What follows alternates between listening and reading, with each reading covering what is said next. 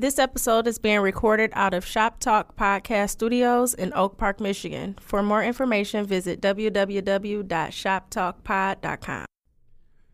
All right, man. I'm letting y'all know right now the intro music gonna be a little longer than normal, man, but rock with us. Check these lyrics out. Here we go.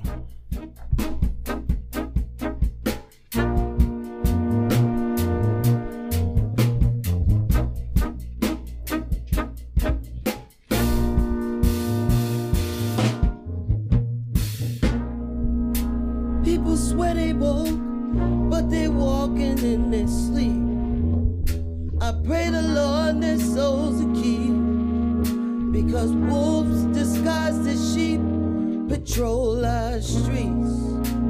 And we all know that which you sow, you should reap. And those who do know, you should teach.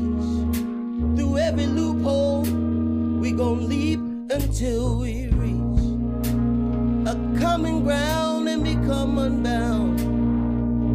Because when your hometown becomes a battleground and tears raining down, it ain't fair. It's hard when you're looking for love and it ain't there. Or try to read what tomorrow holds, but it ain't clear. Because the well is running dry. Racial tensions running high. Under 21 is far too young to die. My salvation's under fire. This marks the rising of the tide. Yeah. Welcome back, ladies and gentlemen, to This Week in Culture, episode 101. I had to set the mood for him, man. It's your host, Ann Wood, a.k.a. Trinidad Ant, a.k.a. the comment curator, a.k.a. a black man. And I got my dog with me, Jay. What up, though? What up, though? It's your man, Jay Johnson, man. I'm just Jay Johnson today, man. Hey, man, I ain't mad at it, dog. Black man's personified, man. And for those who might ask me, what you just listened to was The Roots featuring Bilal on Tiny Desk. You can find that on YouTube, or you could go to NPR's website. But I felt like the lyrics in the opening of Bilal's verse was so important. That's a song called It Ain't Fair. It's a cover. It's one of the best covers I've ever heard in my life. That entire Tiny Desk is crazy. Go check it out when you get a chance. But it set the tone for how we about to get y'all this pod, man, especially this first half. Before we get into all that, thank you to the listeners, thank you to the supporters, the reposters, the tweeters, anybody who watched Insecure last night, who got something they want to discuss, get off their chest, or just want to participate in the conversation. I do have a great thread popping off on my Facebook page right now. While you over there, make sure you join This Week in Culture and join us on the Instagram and Twitter as well, man. How your week been going, bro? It is what it is, man. Yeah. It's one of them things where they say fine, good, and it just, I feel like with everything that's been going on, been a frustrating week for me. It's been frustrating for all of us, man, and for various reasons. Like, one thing I've learned about everything that we're dealing with outside, everything we're dealing with politically and socially, is your life's still happening right around you, dog. And it's, your real life is still gonna go on while every other thing going on outside is happening. And it's starting to get difficult to navigate, man. It's starting to really become hard to know your left from your right, man. And that's become something that's, it can take its toll on a man's mental, man. So I want to tell all y'all out there, if y'all experiencing similar feelings, make sure you take a break from something, man. I don't know if that needs to be a break from social media, if maybe it's somebody in your life that you might not need to talk to for a day or two just to reset. If they causing you additional problems, any additional stress, talk to professional help if you feel like you need to, man. It's a lot of virtual psychiatric services that are available right now that I think could be of use to a lot of us, myself included. But whatever it is, man, if it's a walk, if it's breathing, meditating, just make sure you're getting it done. Do your best to not try to turn to vices during this time, whether it's alcohol, drugs, or other, man. Don't become dependent on that sort of shit. Make sure your feelings getting out there, man. What's your addiction? Is it money? Is it girls? Is it weed? Nigga. Because I've been afflicted, but not one. Not two, but all three, nigga. Oh, yay. That's a whole nother pod. We need to do a few different pods on the Patreon, man. One of them is going to be on Oh, yay. One of them needs to be Wesley Snipes appreciation. Because that nigga's a legend. Like, Wesley is a legend. And I'm like, to know where he started from the Beat It video and know the heights that he ascended to. You know, it's a slept on Wesley movie, dog. What's that? Disappearing Acts. Fam, Disappearing Acts is the first month that I personally had HBO. And I thought, because that was an HBO original film. Yeah. I never cried in a movie since probably before Disappearing Acts, probably The Lion King. The Lion King. No, real life. Like, real life. I think that had been like the gap. It was Lion King, and then 11, 12 years later with Disappearing Acts. If y'all haven't seen that, it's about the very heartfelt but very tumultuous relationship between Wesley Snipes and Sanaa Lathan and their characters. I can't remember their names in the movie off top, but that movie was phenomenal, dog. Like, every time they played a Donny Hathaway song in that movie, it was a wrap for me. Like, emotionally, nigga. I was crying soon as I heard the record play, dog. Great movie. Great movie. You know what? What would you say is your least favorite, Wesley? I'm going To Wong Fu off top. I've never watched that shit all the way through. Yeah, Why should I? I'm going To Wong Fu. And it's not for what might feel like what It's some not people. a bad movie. I just didn't think it was a good movie. I didn't. I ain't enjoy it for sure. Favorite Wesley movie? No, though this wasn't like the worst movie. Yeah. I'm not that much of a fan of Money Train. Yo, I love Money Train. That was my shit. Yeah. I watched Money Train be on like Encore or one of them little random channels that you don't know you have till you go to it. Like it wasn't like bad. It was just like it was just there. It was stereotypical of the cop. It was just like, I don't know. Yeah, no, I rock with Money Train. I don't know why either. Like, I don't have a good reason. Like, if you was like, why you fuck with Money Train? I have nothing for you, dog. But, like, I would just score everything in that shit mediocre. Yeah. Nah, I can see it. Like, no, the shit wasn't bad. It wasn't. Everything was just like. It was some mid. It was some mid. Yeah. Sometimes niggas smoke some mid, man. We're going to get into that, though, man. Again, Patreon, look for it. We doing a Kanye episode. We're doing a Wesley Snipes appreciation. We getting into it. And that was me and Jay trying to avoid the heaviness and trying to lead up into this shit. But let's jump right into it, dog. Protests. They happening. Yeah. Over 40 cities have now been a part of some sort of protest. They haven't all been riots and violence and police interaction and all that. But there have been protests in over 40 American cities, protests in some other countries about this shit. The Black Lives Matter movement ain't just bound to America. Like, we really out here with it. But what's your thoughts, man? Just initial thoughts on everything going on in the world right now. Saturday literally went from like, because they had been protesting in Minnesota since like Thursday. Friday, it got a little more violent in Minnesota, but then it was like Saturday, the world turned up, dog. Friday night for Minnesota. Yeah. And Saturday night, whew, that's when Atlanta lost it. Atlanta snapped, dog. I was kind of frustrated. So, like, I get Minneapolis. Yeah. You know, like, I get it. There's some nuance in there too. Mm-hmm. I was kind of frustrated by some of the other cities, but then I was kind of like, I'm like riding that edge where it's like, man, like I just don't know, because sometimes, like, I'm an anarchist to an extent. You know what I'm saying? Like, I want action, but then I don't want you to burn up and fuck up your own. The shit that you use. Yeah. Whether it's your quote unquote community or not, but like shit that you frequent and that you go to. Like, I don't want like you to do that. Yeah. But then it's like, well, I'll be honest. If you're gonna do it, go all the way. Yeah. What I don't like, the more frustrating is two things that frustrated me.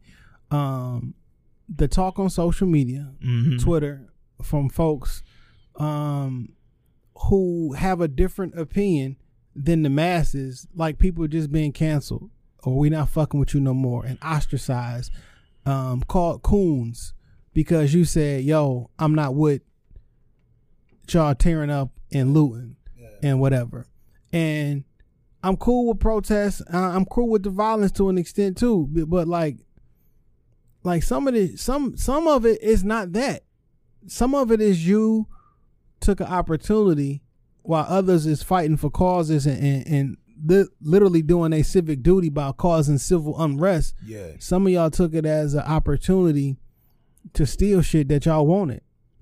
And then niggas online like, why would you ever stand up? Why you can't take this and you can't do that? Like, listen, y'all fronting like y'all being violent.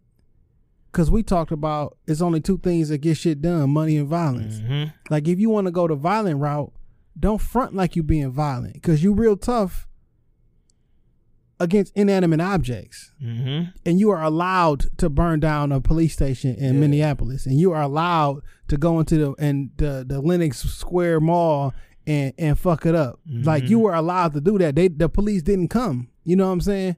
But like the second the police come, you not gonna have that same energy. So don't get on me. Don't chastise people for saying y'all like it's like some of y'all it's not real. Yeah. Cause if you that fucking angry and you wanna fuck them corporations, whatever, like fam, this not an attack on retail. Fam, and that's exactly what I said on my Facebook.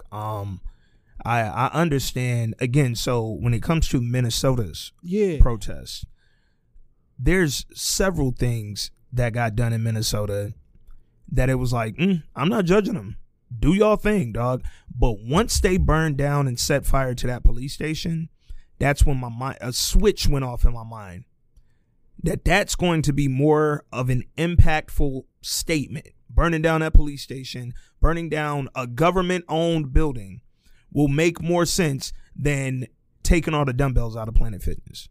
Man, I seen a nigga break in that bitch and get on the treadmill. Yeah, they literally was wrong. And that's where I'm like, y'all joking with it, y'all fronting with it. But it's like, yo, nah. When y'all go to niggas' houses and really throw that Molotov cocktail because that's the cop who didn't get arrested, some shit like that. Yeah. Now that's what I'm talking about. Like, make it impactful. Don't forget what you fighting for. And then overall, so they like, no, we tired of marching. We tired of this. This gonna show them. What the fuck this gonna show? That we know how to make Molotov cocktails. Like, fuck it. Let's run up in all the Targets, all the Walmarts, and destroy all that shit. Yeah. Right? Cool. Boom. It's done. Next Tuesday, is the cop not gonna be racist no more? Yeah. Again. Like, are you ready? Cause like y'all out there with rocks and pop bottles. What is? I'm not trying to advocate. Nigga ain't trying to incite it. But where the straps at then? Like, cause like, y'all got plenty of the straps. Like the conversation that I see on social media, anybody that's saying, yo, why don't we kind of like re-strategize or do this? Fuck that, y'all nigga. Anybody who ain't on this team, y'all on the other team. Like, fam, you're not on the team. You sitting in the comfort of your couch, telling other motherfuckers saying, yeah, anybody who not for this, we tired of marching. Yeah, me too. Here's my thing about marching though. A lot of niggas who saying they tired of marching ain't never marched. They ain't been out there a day in their life. Because before the protests ever got violent, they was still just regular protesting. It's a lot of niggas out here who I ain't seen down at none of them. I ain't see him during Mike Brown protests. I ain't see him doing Trayvon protests. I ain't see him during Sandra Bland protests. I ain't see him during Alton Sterling protests. Philando Castile. Like, a lot of niggas is just telling you that they tired of protesting because they don't get shit done, but they never got out there and actually did it. And I don't really like that energy neither, because you niggas is just talking to be talking. And it's like, I get it though. You know what I'm saying? Like, so it's not like I'm not against it, because like I get so frustrated. Like, yo, if this system is gonna do this, then fuck the whole thing. Like, I get it. I'm with it to an extent. Cool. But like, when you don't got no plan, and you got young folks, and I say young, like 22 to 27 years old, around that age. Like, y'all we need to, we gonna be the last, this generation not gonna take, dog, listen, when has it ever been an idea to let the young, more inexperienced people lead? Yeah. This is not a good idea. Cause y'all you don't got the experience, you don't got the wisdom, and you don't got the foresight to move 4 or 5 steps ahead, 2 steps ahead. Yeah. So with the Atlanta protests, it started out in the CNN building. Specifically, they were trying to destroy the police station that's within the CNN building. They have a precinct in that building. And when I initially heard that, I was a little conflicted, right? I'm like, on the one hand, yes, go in there and tear that motherfucking police station down, nigga. On the other hand, I'm like, CNN has been the only, quote, media advocate that, I mean, it don't get no... You think it's a bunch of Republicans out there? I got a whole nother plan to talk about that, because I do think it's a lot of... No. So what I mean by that is, like, the type of person in your political affiliation that would be out there protesting against police brutality and doing all that shit. Yeah. Like, it's not the niggas on the... What's the right? Is the right the Democrats? Yeah. It's not... No. The left is the left is the Democrats. The right wing niggas is... Yeah. So it's not a bunch of niggas on the right out there. Yeah. Out there protesting with the folks, right? Yeah. So if CNN, which is your Democratic, like, I get it, but I don't get it. And here was my thing, dog. When they burned down that police station in Minnesota, they started out in Atlanta at that police station within the CNN building. And clearly, you know what? Maybe the fucking the hope was, we ain't necessarily trying to fuck up CNN, but how quickly can this get covered if we did it at the CNN police station and any other? I get it. So I kind of could understand that, but then I thought that the protests and the I guess the violence and the aggression of those protests would continue to go down to City Hall, down to some banks, down to some government buildings, down to some more police precincts. I didn't think that it was going to take... Going to the mall. Going to Icebox Jewelry, going to Lenox. They called the fucking National Guard to stop them from going to Lenox.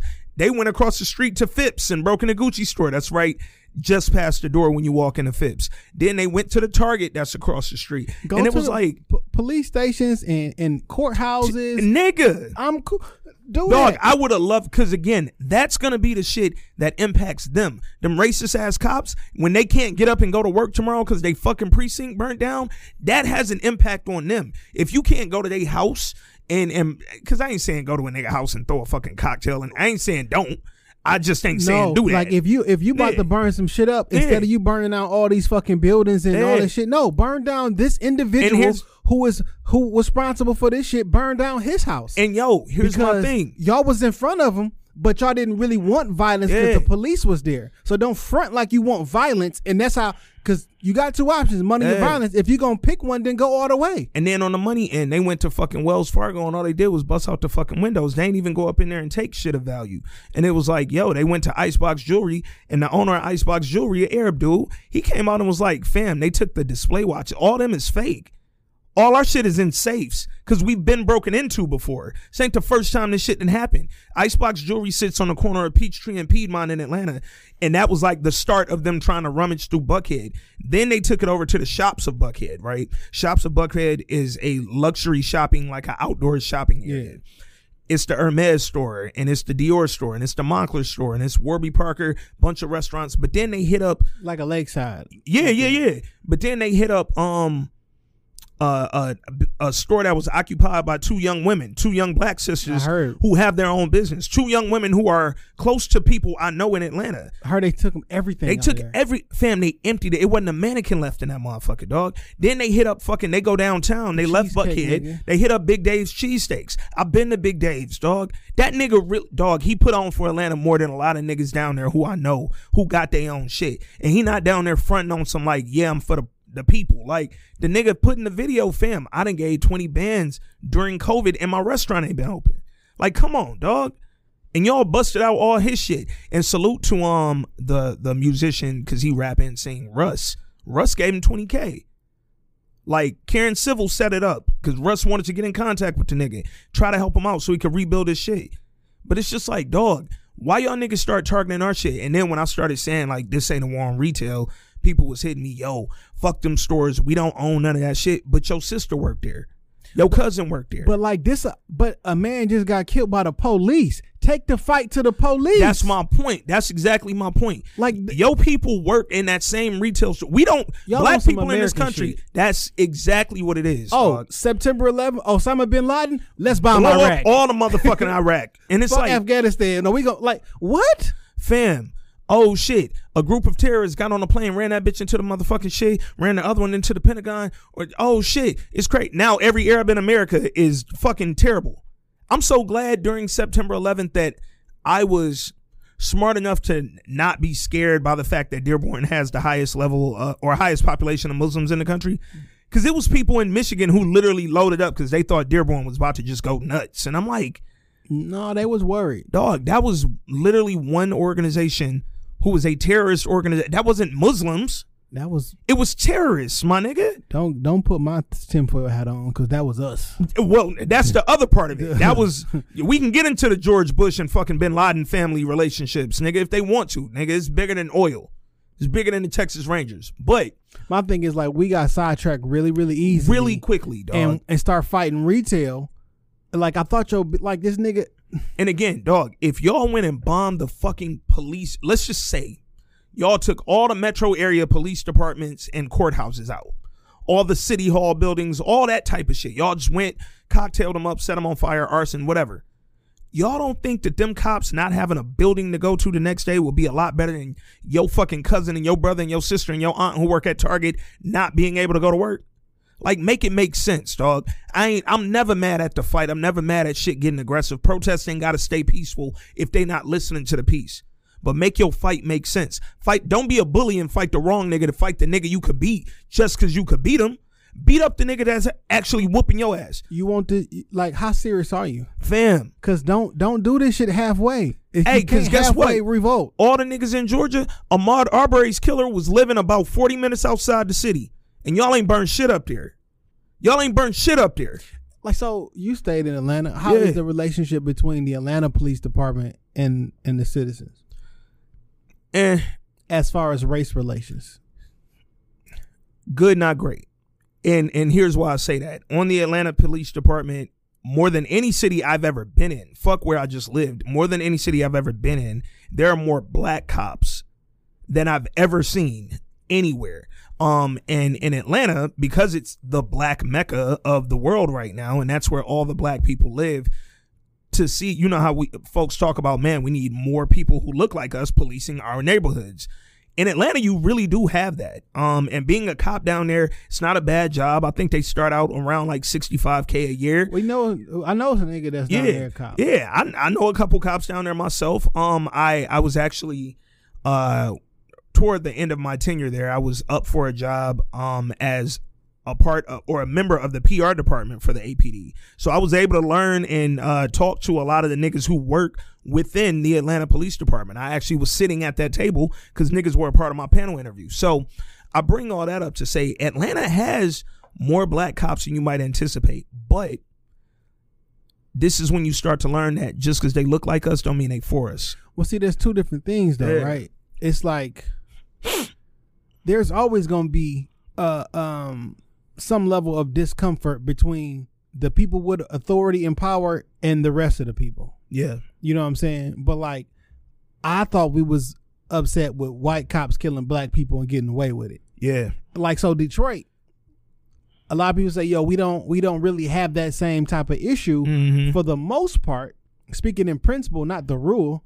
They're like, well, what about Nia Jones and none of that? Like, we're not talking about there is never going to be an issue between citizens and police. Yep. We're saying, are you being profiled and killed specifically because you black? Because I don't see black cops killing anybody and getting away with it. Now, what I can say about Atlanta, and I've seen it with my own two eyes, but I also know about it just from my time down there, the APD has a much better relationship with the people than some of the suburban police departments. Cobb County, Clayton County is ridiculous. You don't want to get caught in Clayton County. So that's why I asked the question, because I hear that often. Yeah. It's like, well, if you got a problem with the police, go to where you got the problem at and fuck they shit up.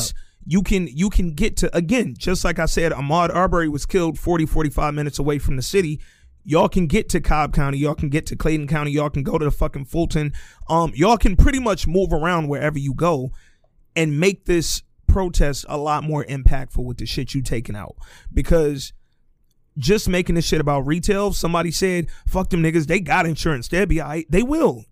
Target already announced, yo, our stores that have been impacted by this shit, we have insurance, employees will be paid for the next 2 weeks, everybody's good. But they also said just to be safe, we gonna close like 137 stores across the country just to be safe. So now niggas who wasn't even fucking doing shit. I'm in a city where they ain't even burned my Target, but now Target's so scared that you might, now they closing. And I don't know when I'm going back to work now. God damn, nigga. Does this count as unemployment? Will they pay me for this time? Like, you just never know. And I want to make sure that we're, again, even here in Michigan, dog, we just had an old boy from the little popcorn spot. I ain't gonna blow that nigga up, but he was talking greasy. Go tear that motherfucker up, dog. Go tear that motherfucker up. Don't go downtown and tear up shit. And then now you done tore up, I'm just throwing a name out there, like Detroit is the new black, or you done tore up one of them type of businesses. They was standing in front of the Nike store waiting to fuck it up. I seen the video of them people trying to stop it, but the police wouldn't allow that shit. Like, and that's now shout out to Detroit because we haven't, as of yet, it ain't went left. Fucked up, buildings and it ain't went left. Fucked up a couple police cars and shit like that. But like, I don't like younger folks. Y'all calling Killer Mike a coon. Calling T.I. coon because they don't care about the city. They just don't want to mess up their businesses. First off, I ain't never seen a nigga love his city more than Killer Mike. Fam. Period. Fam. Like I've like the question somebody like that, and whether you like T.I. or not, you can't tell me he don't love Atlanta. Fam. Shout out to Layla Loren, aka Angela Valdez from Power. She tweeted Killer Mike after shit was coming. People was calling him crazy, calling him a coon, calling him all this shit. She said, she added him and said, you've got true leadership in every fiber of your being. Because Killer Mike ain't just a fucking Atlanta nigga. Killer Mike has literally done everything that he could to put Atlanta in a positive light. No, he want people to move to Atlanta. Yeah. Like, so back in the nation headquarters in Chicago, right? My whole thing, it was like, look, white folks don't like black folks. Black folks, you don't like white folks. Why don't y'all just move to one city and just get shit cracking in? Yeah. You know what I'm saying? Like, I'm cool with that. Like, Atlanta, it's a lot of black people in Atlanta. They call it the Hollywood of the Black Hollywood. Yeah, Black Hollywood. And all that stuff. So why would you destroy where all y'all shop at? Fam. That's the mall y'all go to. Y'all go to Lenox. Literally 2 weeks ago, y'all couldn't wait for Lenox to reopen. Now y'all ready to destroy the motherfucker. A week ago, Detroit was in Lenox. Yeah. Because y'all went down there for Memorial Day. Yep. Like, y'all, this is where y'all go. Yeah. Now, I'm not saying that just because we go there, we can't fuck it up. Because if that's what the plan is, fuck it. Yeah. We tearing this shit down, we gonna tear. But what is the plan? Yeah. Because it don't look like a plan. Yeah. But because I'm also with you. I'm not saying don't fuck it up. I'm saying fuck up shit that's going to impact the people who fucked us up. Because what's going on right now is y'all out here agitating the police, and they going to hate you more. Yeah. And now you're going to be in a worse situation. Yeah. Like, if we ready to go, I'm going to jump in. But, like, don't do this, put my foot in, put my foot out, because y'all like, come on, man. Again, if we gonna agitate the police and piss them off so we can start this war, I'm with it. I'm with whatever. But let's go ahead and start it with a bang. Let's blow up the police station and not blow up the fucking cheesesteak spot or breaking the cheesesteak spot. What I don't like is this, though. What's that? Once you make a decision of what you about to get into, I don't want to hear you crying about that shit. Yeah. Y'all told Tekashi, like you started to be a blood, blah, blah, blah. You snitched. You shouldn't have got in. You knew what you was getting into. Yeah. Whatever. So yesterday, they throw the curfew out there. You know what I'm saying? Yeah. 8 o'clock, curfew hours. Y'all lined up, got in front of the police, and like, y'all, we ain't going nowhere. Y'all doing all y'all shit. Deputy Chief went down there, took a knee for y'all the whole 9 yards. And then, like, y'all agitate and they throw some tear gas. Or they'll push you or do some, like, once y'all engage, they're going to engage back. Not that I not support that shit, but they engage back. You then can't get on social media and say, oh my God, look what they did to me. Fam, you in a fight now. Hey. Like, if I want to be down with a blood set or a Crip set after I get jumped by the other, like, I can't be like, yo, look what they did to me. And that's what I mean. Because you just said it. Fam, you in a fight now. And now you mad that they not fighting fair. I'm mad because we start off trying to fight fair. Like, nigga, if we gonna get in a fight, let's fight. We get in a fight with niggas who we already know have a history of not fighting us fairly. Why are we coming in trying to knuckle up? We coming in with a fucking knife to a gunfight. Like, come on, bro. Hate to say it, man. You know who protested the right way? Who that? All them white folks that went up there to Lansing. Yeah. You know why they protested the right day? They went up there strapped. They wasn't brandishing. They had their shit on there. Shit was on. I'm letting you know I'm with the shits. It's a different level of respect when everybody got y'all out there with bottles and rocks. Y'all beating the shit out of people. Yeah. I know you seen the videos of niggas getting beat. They on the timeline hard. Like, dog, you creating like you literally are going to create more police brutality for somebody to get caught. Because here's my thing. When you go out there with the bottles and rocks, or you go out there just thinking you might knuckle up with a cop or some shit like that, and then they start busting them fucking rubber bullets at you, and them bitches eat at your goddamn skin and rip your fucking hole in your head. Nigga, the fight is off top now. Oh, and they don't just got rubber bullets. They got real ones. So why y'all niggas out there unprepared for that real bullet fight? Like I said often, we're not prepared for violence. Yeah. We just not. Like we're not. I get it. You frustrated, right? But you're not prepared for violence. Speaking of which, man, on this violence and nonviolence shit, and it's funny because that might have been like a pod or two ago where I mentioned this, but I'm sick of these more Malcolm than Martin niggas. They going crazy, but let me find some other shit because now I'm also sick of white folks and non-African American and the black folks who doing this bullshit who are saying, yo, Dr. King wouldn't have wanted this, and Dr. King. I wish he was here to say that. Nigga, Bernice King, shout out to the goddess. She said on her Twitter, "Don't act like everyone loved my father. He was assassinated. A 1967 poll reflected that he was one of the most hated men in America. Most hated.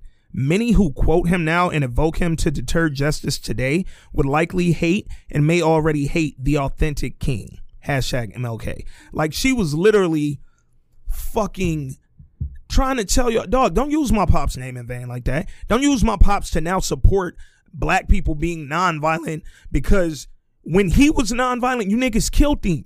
Come on, bro. Like, come on, what is your purpose in life right now, man? Man, I've seen so many people get turned on this weekend, dog. Yeah. Niggas that y'all love and champion get turned on because they was like, yo, maybe we shouldn't burn down the shit that we use. Yeah. Not that we shouldn't fight back. Like, if we're gonna make a decision to burn shit down, do you have a plan in place to what you're gonna do instead of now? Yeah. So fuck it. We gonna burn down all the Targets. We gonna burn down the fucking mall. Like, now what do we use in place of that? Yeah. It's a speech from Killer Mike a couple years ago, and he was saying the same thing. Like, nigga, can you hunt? Can you put some food on your table? Do you have a way to do this, to do that? We talked about trigger warning. Yeah. He tried to live black for what, 2 days, 3 days, couldn't do it really. Yeah.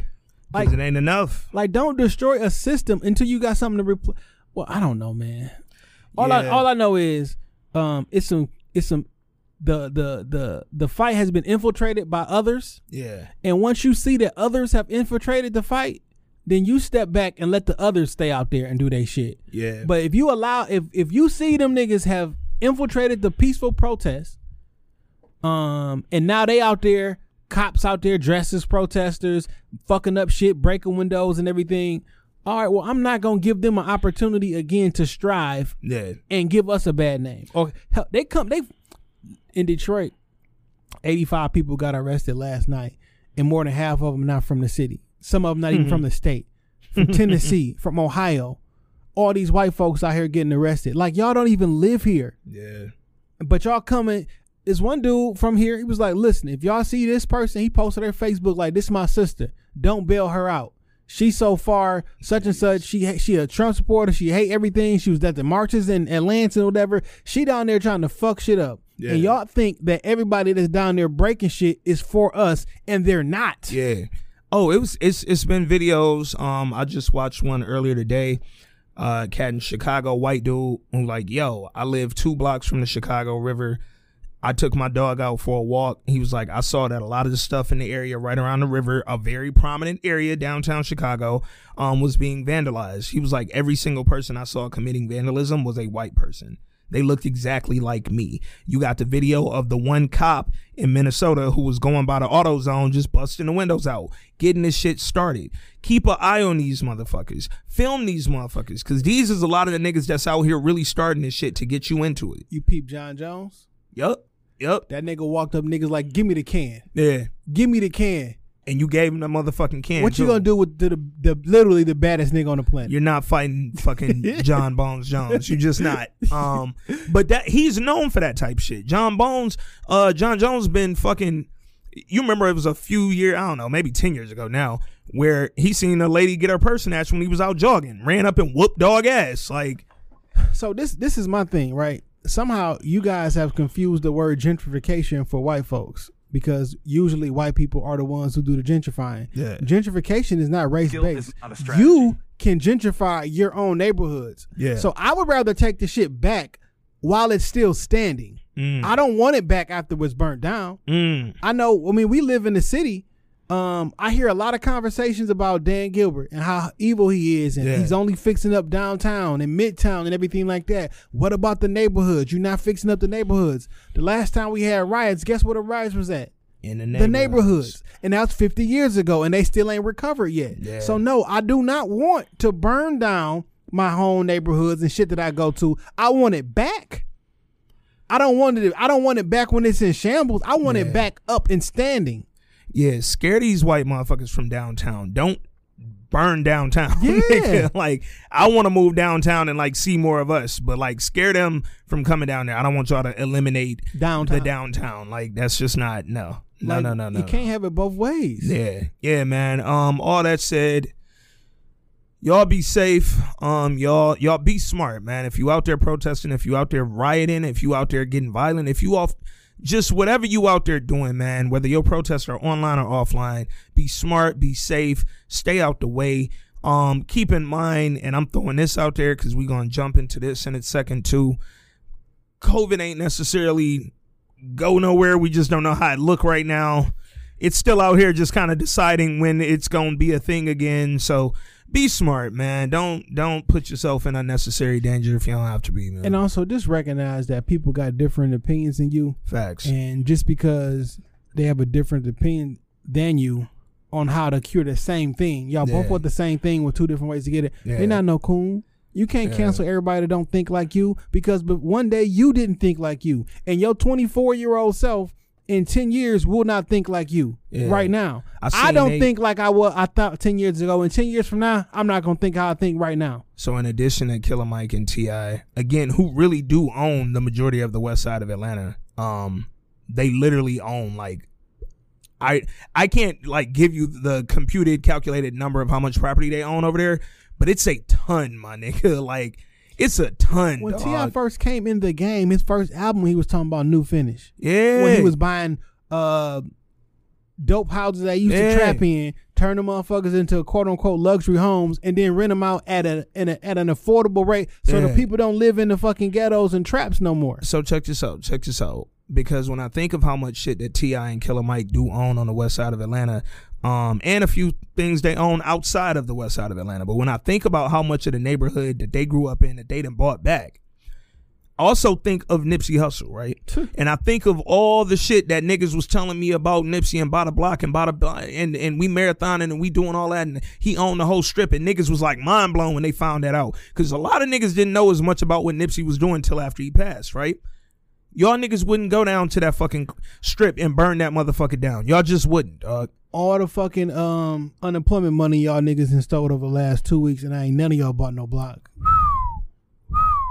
Thousands. Everybody had to go reapply because y'all niggas stole all the fucking money up. Thousands. Niggas is literally out here making thousands more than they might normally make, and they ain't bought a block yet.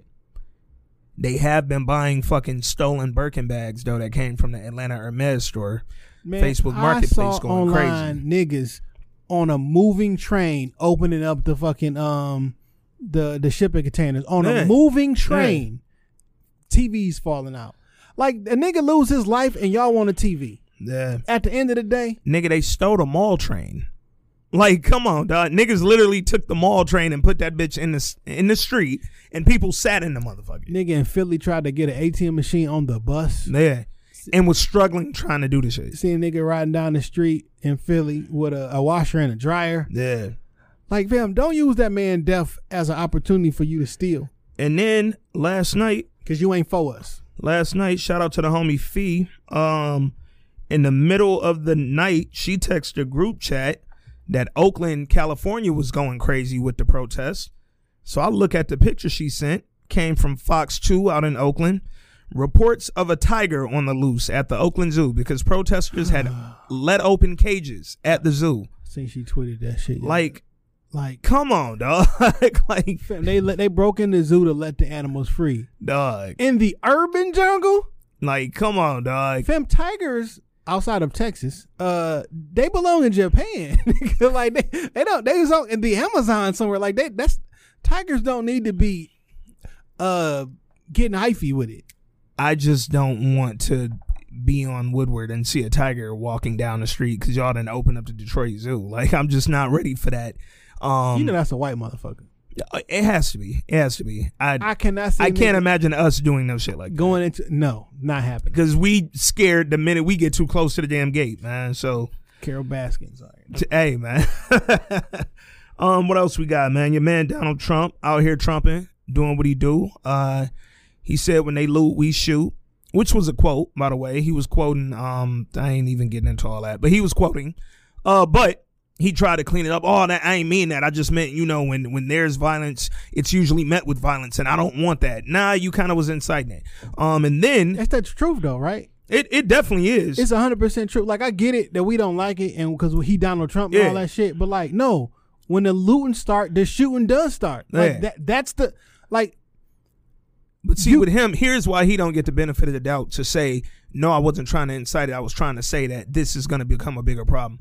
You can't say it because then you follow that up telling all the governors in the world or in the country you're mad at them because they not fucking being aggressive enough with protesters. They not being aggressive. He literally said, governors need to dominate demonstrators.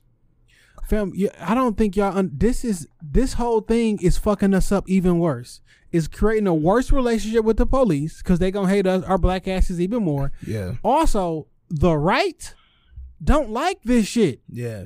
They won't tell you nothing, but come November 4th or 7th, whatever the day is, dog, Republican leadership is getting in. Yeah. They don't want fires in the street. Like, so I know a lot of people was like, they mad at local officials for telling niggas to go out there and vote to combat this. You gonna have to. Yeah. We did get breaking news in relation to all of this, and the reason why we're out, or one of the many reasons why we're out there protesting, the autopsy report for George Floyd. So it was, it was confirmed that the man was killed. The autopsy says that George Floyd was killed by asphyxia due to neck and back compressions. Which one? And he died at the scene. Which one is this? This is the one that was done by an independent medical examiner who the family hired. Benjamin Crump released? Yeah. Yep. Okay. And this independent medical examiner, Dr. Michael Baden, conducted the independent autopsy. HBO nigga. Michael Baden. Yeah. Damn, I ain't even put that together. He said that George Floyd had no underlying medical condition that would contribute to his death. And after his independent autopsy, he says that when Floyd told police he couldn't breathe, the cops should have taken it seriously, period. He died from asphyxia to the neck and back. There were people all over the world. They made it a fucking white people challenge on TikTok where they were all fucking kneeling on one another's neck to show, hey, in 30 seconds, look, I didn't die. I can still talk. Nah, kneel on that nigga with all your motherfucking pressure for 9 minutes. Try to keep the person down. Yeah. Wow. Handcuff them and kneel on they shit like you're trying to not let them get up. Not like you're trying to film a TikTok. And the rest of your body weight need to be on them too because your lungs need to expand and compress. But because he was on the ground, the other side of the expand is on the. It's not letting you. Yeah. Oh, and do that shit on cement, and have two other people holding their legs down. Because if you saw, there was another angle of the video, and it shows that there are 3 cops on top of George Floyd. Yes, the one dude, Derek Chauvin, had his knee in his neck and back, but the other 2 cops were holding his legs down. So while he was squirming, he couldn't get up and go nowhere. And his brother-in-law was standing lookout. Yep. After y'all beat the nigga up in the car. Yeah, after y'all punched him and did all that shit, hit him with the batons and all that shit. And I don't know if you've seen the video, but you noticed that wasn't the EMTs who came and picked him up. I ain't even peep. I don't think I watched the video that far. Who was that? It was police officers. The police officers came, put him on the stretcher. You didn't pay attention to it? Yeah. Police officers came, put him on the stretcher, and took him away. Ain't no EMT get out that damn truck. And again, to the point of what Michael Baden said in his report, George Floyd died at the scene, which I said last week.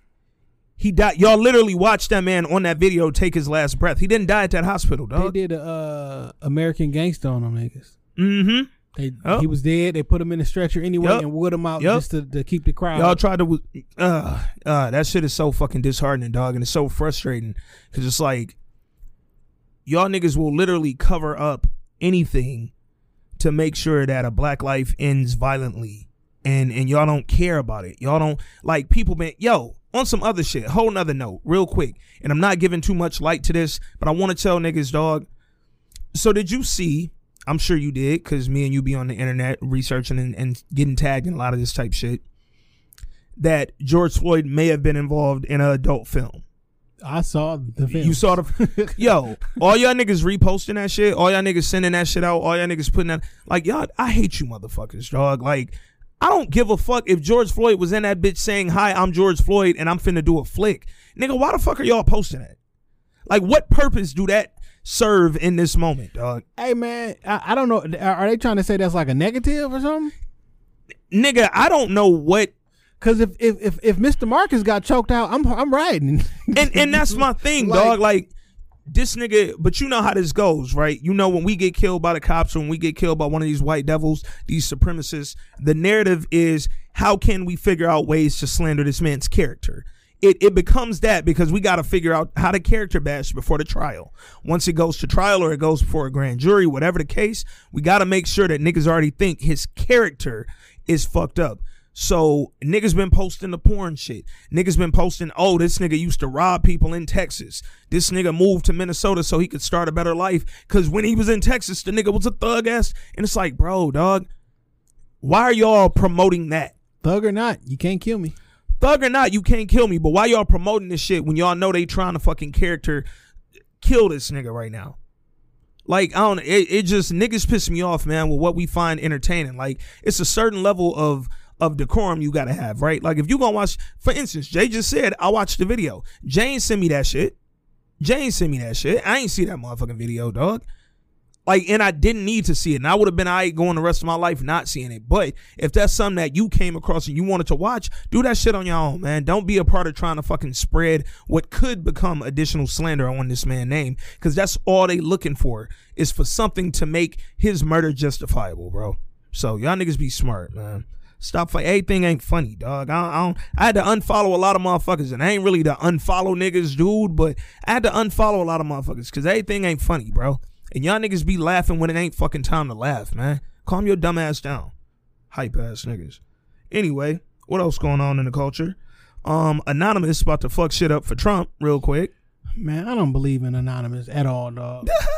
I don't believe in them. Every couple months they come up, y'all niggas don't be doing a goddamn thing. They always say what they gonna do, and that shit never happened. They was like, oh, nigga, go hack everybody fucking credit score. Speaking of that, so I made this point yesterday about protesters, and I'm gonna get off this shit in a minute. But you know how when every time it's a big hack, oh, Equifax got hacked, oh, Capital One got hacked, whatever the hack is, black folks specifically, we always got a meme like, y'all always hacking Equifax, but y'all never hack Sally Mae and clear my loans out, da-da-da. So that's kind of the same thing with these fucking retail riots that niggas is doing. Like, all right, every time we get a chance to go blow up some shit that actually matters, why y'all pick y'all that? Niggas always at Target. Y'all niggas always at the Walmart. Y'all at Walgreens. Who the fuck riots and loots Walgreens? Oh, y'all want to go in there and steal some pills from the pharmacy and go slang that shit when you could have went down to that motherfucking courthouse, to that police station, and really burnt these motherfuckers down, dog. For your mans. For you, woo! Because if you burn up the paperwork, your mans may get out. Man, I know y'all niggas wasn't going to none of these county jails and running through them bitches and making sure you let your man out. You don't want actual violence. That's what I'm talking about. So y'all niggas is just as bad as the hackers who won't go in and bump my credit score to an 820, nigga. Y'all just as bad as them. So fuck out of here. Anyway, where we at on time, man? 50. Oh, that was beautiful. That was a beautiful little segment right there. What else I got going on? We got a voice note from the homie. A couple of them, actually. I downloaded these earlier today. Bring these up real quick, man. Shout out to Ant. What's today's date? All right, here we go. So this question is in regards to the employee, middle management, and leadership relationship. And Jay mentioned that you get chewed out at work sometime and you need to toughen up. And for the most part, I agree with you. But I will say that sometimes I feel as though the aggression is unnecessary to always convey the point. Like, I think people use aggression as a form of fear to scare employees that like take advantage and don't necessarily apply themselves the way that they should. And for me personally, I don't think it's necessary because I can only speak for myself, but people like me tend to like listen and take heed for the most part. But with that being said, how do you manage aggressive supervisors and coworkers during arguments and times of tension? And where does this aggression come from? And is this just the nature of management and leadership? And always, shout out to y'all. That's our Blackberry letter today. Yes, sir. And that was a great fucking question, by the way. Yeah, for sure. So y'all already know how we start this shit around this time. When y'all hear that can crack, that mean your man back, man. And we appreciate you, bro. So once you get into leadership, leadership and life in general, but I use it as leadership because the first time I ran into it, if you ever heard of DISC, D-I-S-C, I am DISC certified, by the way. You do a DISC assessment, and essentially you just notice that there's, in layman's terms, like 4 different personality types. Yeah. And neither one of these personality types are right or wrong. They just are what they are. And once you can identify the type of person that you're dealing with, it allows you to interact with them better because you know their strengths, their weaknesses, how they communicate. So that's not like a work thing. You know what I'm saying? So look, if you have a dominant personality, you got that dominant. Well, some people have a dominant personality at work and not home because work is the only place they can flex their muscle. Yeah. But you just gotta to flex, and everybody leadership style is not the same. Different industries call for different things. You know what I'm saying? But like I thought like people online made too big of a deal, and just speaking for myself, I'm only going to allow people to talk to me a certain way.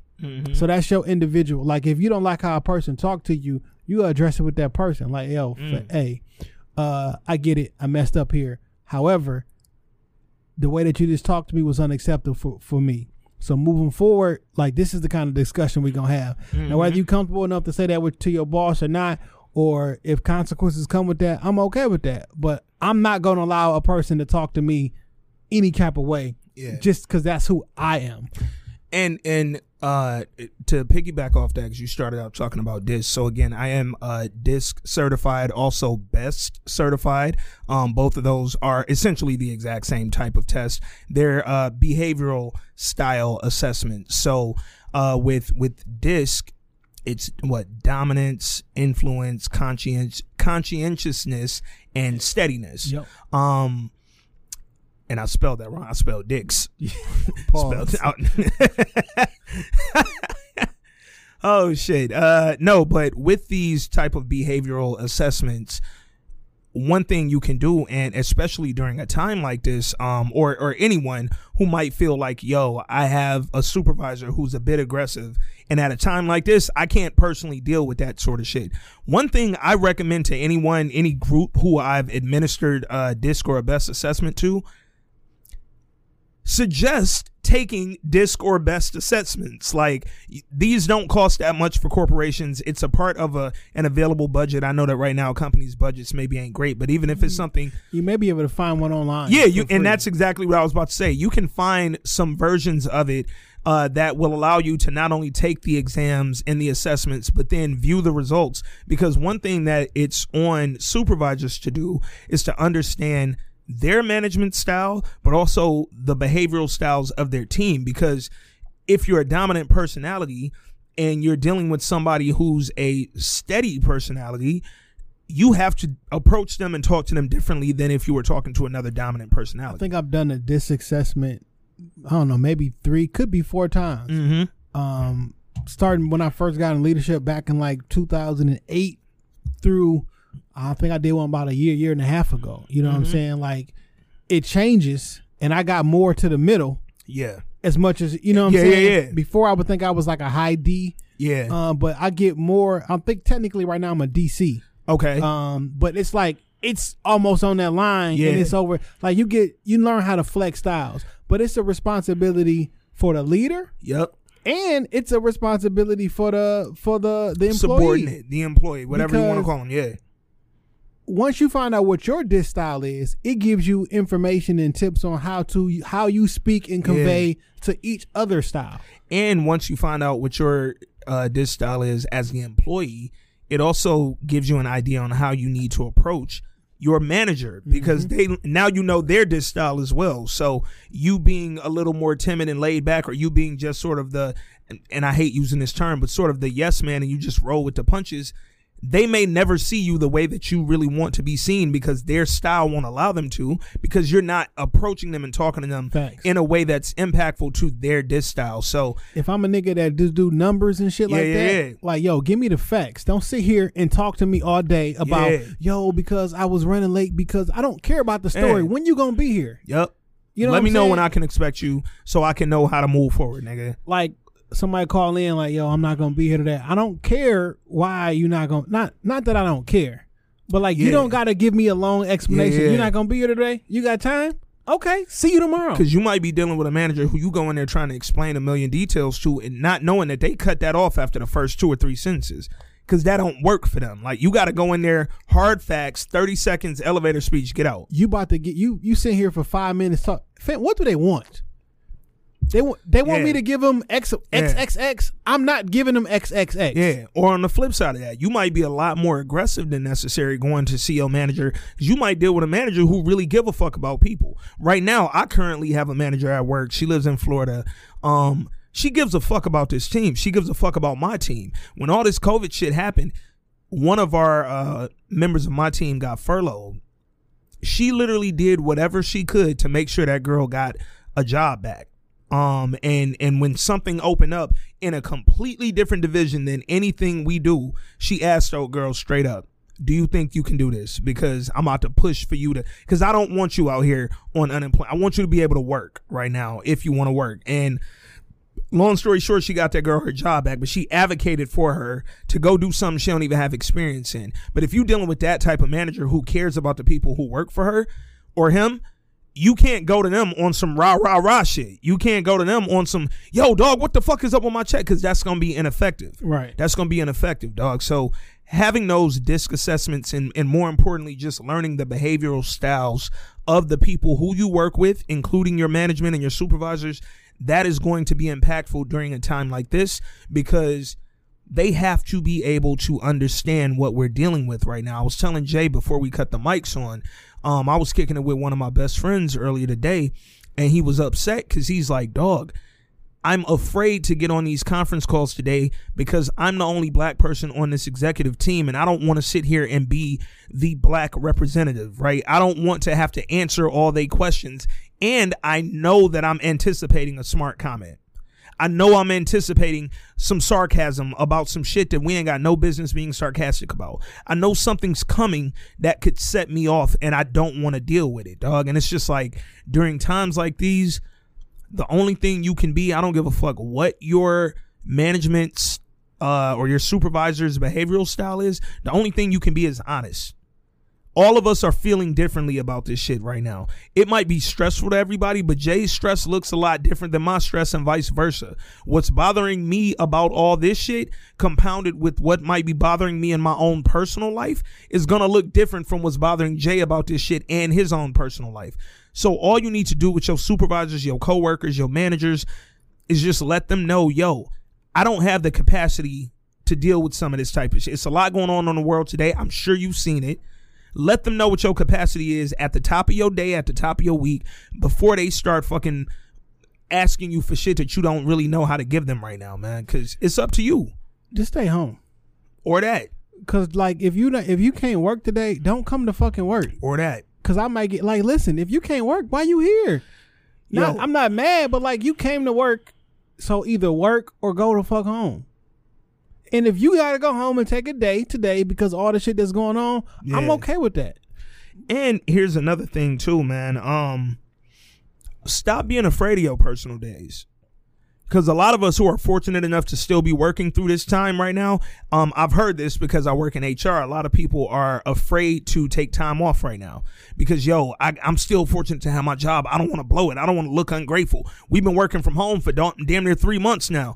I don't want to look like I'm ungrateful or like I'm No, nigga, take your time. Because if any of this shit, if 100,000 people died from COVID, I guarantee if you don't know one of them people personally, you know somebody who does. If shit like that is fucking with your mind enough that where it's distracting at work, you have it's literally called personal time off. Utilize it. Because at the end of this year, guess what's going to happen? That shit ain't going to roll over. You ain't going to get this time back. For most of us. Some people shit roll over. If your shit don't roll over, you better use that shit. Yeah, if your shit don't roll over, you better absolutely use it. But whether it rolls over or not, you ain't gonna be able to get it back, man. Like, you going on an extended vacation in 2022 because you let your days roll over is not going to take away the fucking mental distress that you've been dealing with throughout COVID that led into, oh, by the way, there's a fucking race war going on outside, nigga. Yo, speaking of that shit, man, I know we in the middle of this shit, but trying to find the intro music, I got into a lot of different bags, man, and it was a joint that a lot of niggas might not have even heard. I know me and Jay know it because that's what we do, but this shit was also, like, really speaking to me, man. And I just want to play a little bit of it for y'all, not too much, man.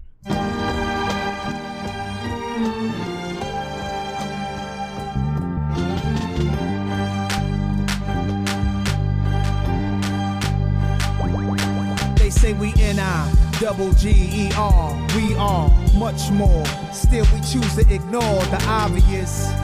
Man, this history don't acknowledge us. We were scholars long before colleges. They say we N-I-double-G-E-R, we are much more. But still we choose to ignore the obvious. We are the slave and the master. What you looking for? You the question and the answer. We trust no black leaders. Use the stove to heat us. Powdered eggs and government cheeses. The calendars with Martin, JFK, and Jesus. Gotta be fresh to go to school with fly sneakers. Schools with outdated books. We are the forgotten. Summer's cooling off by the fire hydrant. Yeah, I just wanted to play a little bit of that, man. That's one of my favorite songs, and again, looking for music to start the pod off with, I was playing a lot of shit that was like, damn, it just captured that feeling, dog. Shout out to Nas for that, by the way. That was on the self-titled album. If y'all want to go get that or go check it out. I was also jamming Untitled. Well, they ended up calling it Nas. Yeah, they ended up calling it Nas. Really? Because you remember it was supposed to be called Nigga.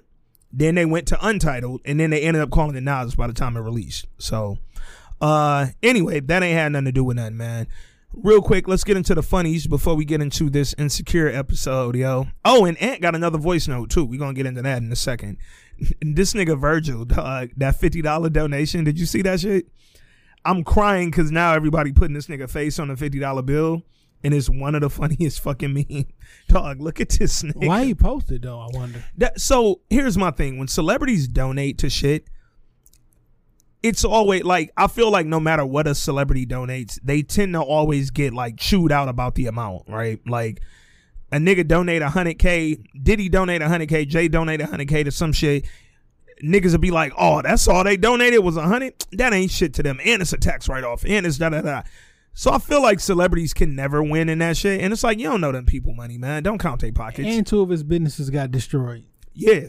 And probably more to come, to be honest. But with this case, he posted that he was a part of a group in Miami, and they were all doing matching donations that the people who worked on whatever organization they were donating to, he said that they were all doing matching $50 donations. So him and his people all went along and did a matching 50, and that's what he posted about. He said he posted a larger donation later, but he posted about doing the matching donation, and he was like, people just neglected to read that he said he was matching the donations of everybody in the group. Probably. Like, stop counting these niggas' pockets. And that's my thing. I'm always on the side of stop counting these niggas' pockets, but I'm also on the side of, salute them niggas for doing matching donations. If you want to post about it, say I too will match y'all donations, and then keep it cool. Don't post the amount, because you said you posted a larger amount and we didn't see that post. So you could have kept the 50 to yourself, dog. Like, we ain't need to know about it publicly, nigga. Like, I hate times like this, dog, because all these weak ass niggas are where is Kendrick Lamar? Where is J. Cole? Fam. Like, nigga, that's what their music is all about. I ain't seen nothing from them. Fuck out of here. Have you listened to any album? Because here's the thing, dog. I don't like niggas who just show up when shit gets hot. I like niggas who talk about this shit well before it actually goes into it, dog. Kendrick and J. Cole been talking about this shit literally since their first albums, their first mixtapes. Now niggas, and J. Cole was out there in North Carolina yesterday. I seen it. I literally saw it. It was him and Dennis Smith Jr. They was out in North Carolina living a motherfucking life in the protest, dog. They was masked up and trying to hold shit down, nigga. So it's like, what is y'all really mad at right now, man? I don't understand. Let's get into this other question from Ant real quick before we jump into the podcast. I got it right here. All right, so we just gonna get straight into it with this one, man. I like when questions start like we gonna get straight into it, nigga. That's my shit. So, Ant, you mentioned black people not being able to be themselves when you mentioned Gemini Man doing poorly at the box office and the critiques from black people about the Harriet movie, right? So I felt that in my soul a little bit because, I just want to know, why can't we really just express and be ourselves? Like, we have to operate under this guise of what people deem as black, quote unquote. You feel me? So I don't know. I just feel like white people have the freedom to express and try and experiment different things within their culture and not necessarily get reprimanded about it. Even come in black culture and sometimes experiment with that. And so I don't know. I feel like our people are really harsh on us sometimes. And I know we living in a critique culture, a cancel culture, and a hold you accountable culture. But I feel as though if we keep critiquing everything and not allowing black people to really take the risk, we risk not having the opportunities to be afforded to come into other spaces that we deserve to be in, really. And I just want to know why black people can't be themselves. And also, when did you and Jay notice the overabundance of critiquing in black culture outside of social media, of course? Like, when did this critique culture of black people in creation started for real?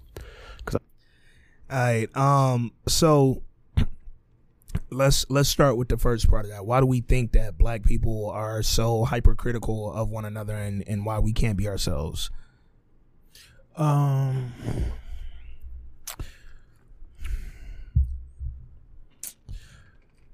Matt, all right. Generalizations. Okay.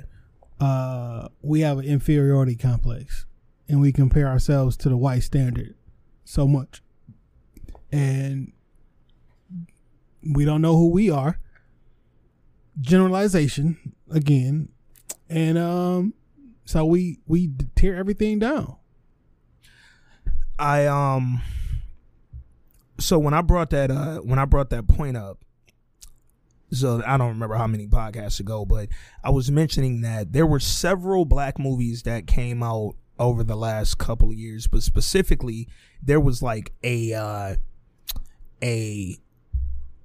few of them that came out in a cluster. It was Don't Let Go, which was a sci-fi murder mystery thriller.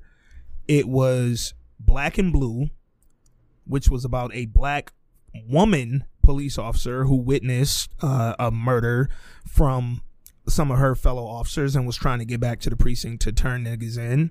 And then it was 21 Bridges, which was also about shady cops. But again, it was a movie led by T'Challa. You know what I'm saying? And he was out here. And he was the lead detective on this shit. But what I was mentioning was that all three of those movies, these are not slave films. These are not white savior films. These are not movies where we're oppressed. These are not movies where we're downtrodden. These are not movies where because I know how a lot of black folks are, we're not portrayed as gay and we're not portrayed as effeminate men and all that shit that we be trying to find different. Oh, I don't go see Tyler Perry because he wearing a wig. Oh, I don't go see this because he doing that. Well, we wasn't none of that shit in these three movies. And all three of those movies came out within about a month span of one another, and none of them performed well at the box office. Like, Don't Let Go was a $5 million film that literally made $4 million back at the box office, man. And this was widely released. Nobody went to see it. So when I brought that up, I mentioned Queen and Slim, where Slim said, why do black people always have to be excellent? Why can't we just be ourselves? Fam, I watch movies. This is what me and Jay do. We watch movies. We watch television shows. Nobody knows more than me and this nigga that white people put out movies left and right. And I guarantee you all them bitches ain't Oscar winners, dog. And they come out every week. Shit that you never heard of. Shit that you have never heard of. That me and this does nigga. Nothing in the box office. And it's like, but guess what? They keep rolling them out because sometimes it's just like filler episodes during a TV season. Sometimes, nigga, we ain't going for the Oscar. We ain't going for the Emmy. Sometimes we just throwing ideas out there that niggas just wanted to do. And somebody bought it, somebody produced it, and we directed it and put it out there. But with black shit, it's like, fam, some shit can go straight to Netflix and we still looking at it like this better be the best fucking movie ever. But then it's like you don't know how to cater to the audience, right? Because, we need to learn our history and we need to learn more about us and they ain't teaching us shit in school. All right, cool. Well, let's do a movie on Thurgood Marshall. Let's do a movie on the women in NASA. I can't remember the name of the movie, but the Taraji Henson joint. You know what the fuck I'm talking about. It's like, we have all these historical context films that come out, but then when they come out, niggas is saying, man, I ain't even want to see that shit. I don't want to fucking keep seeing us, dog, back when we was going through shit and they was calling us nigger. And it's like, bro, well, how people gonna learn this historical context if we're admittedly saying they're not teaching it in school, it ain't in books. But like niggas don't want to go to the movies to learn. I know that. I mean, you know what I'm saying? I know that sound weird or whatever, but like, people want to go to get entertained. You want to go to be entertained. I bet. Well, then niggas drop Don't Let Go. Literally, hold on. Matter of fact, I'm about to pull up the fucking synopsis for Don't Let Go. Because I really need niggas to understand. One, it was just a good movie in general. But two movies are slowly dying. Also a fact. Well, the box office is slowly dying. Yeah. Well, movies may be dying because like the younger the people get, they're not going to the movies. Oh, you're saying movies. So we saying the same thing. The movie theater. Yeah. Like, or they may just be streaming the shit. They're not buying. They watching it off of. They watching it on a platform. So Don't Let Go. Like a stolen platform. Yeah, well, that too. And niggas just pulling shit up on Flickster. They pulling shit up on whatever. 21-year-old such and such is not going to Apple iTunes and buying the movie. Yeah. I think that black people, what Jay say all the time, we're not a monolith, right? I'm about to say, like, there's no satisfying all of us. But I think as creatives, one thing you have to be mindful of is just figuring out your audience and catering to the people who want whatever it is that you produce and not giving a fuck about anything else. Because me and Jay come up here and we have a very targeted, very specific podcast about very specific TV shows and movies that we are interested in and that we think our audience is also interested in. If people don't rock with our podcast, it's because they're not our audience, dog. Everybody don't buy Tommy Hilfiger and Polo and Tommy Bahama and like all of these is different fucking audiences, dog. It's different consumers. You got to make sure you know the person consuming your product. And if you're worried about anyone outside of your consumer base, you're already starting off wrong. I'll be honest. I have no idea what the fuck's going on in the white community. I don't know what they like, and I don't know if when. Because why would you? like when they drop a movie, I don't know the conversation that go on like, yo, that shit was trash because of we don't want another rom-com. Like I have no idea like what goes on in a community or the conversations that they have or the backlash they have, because I don't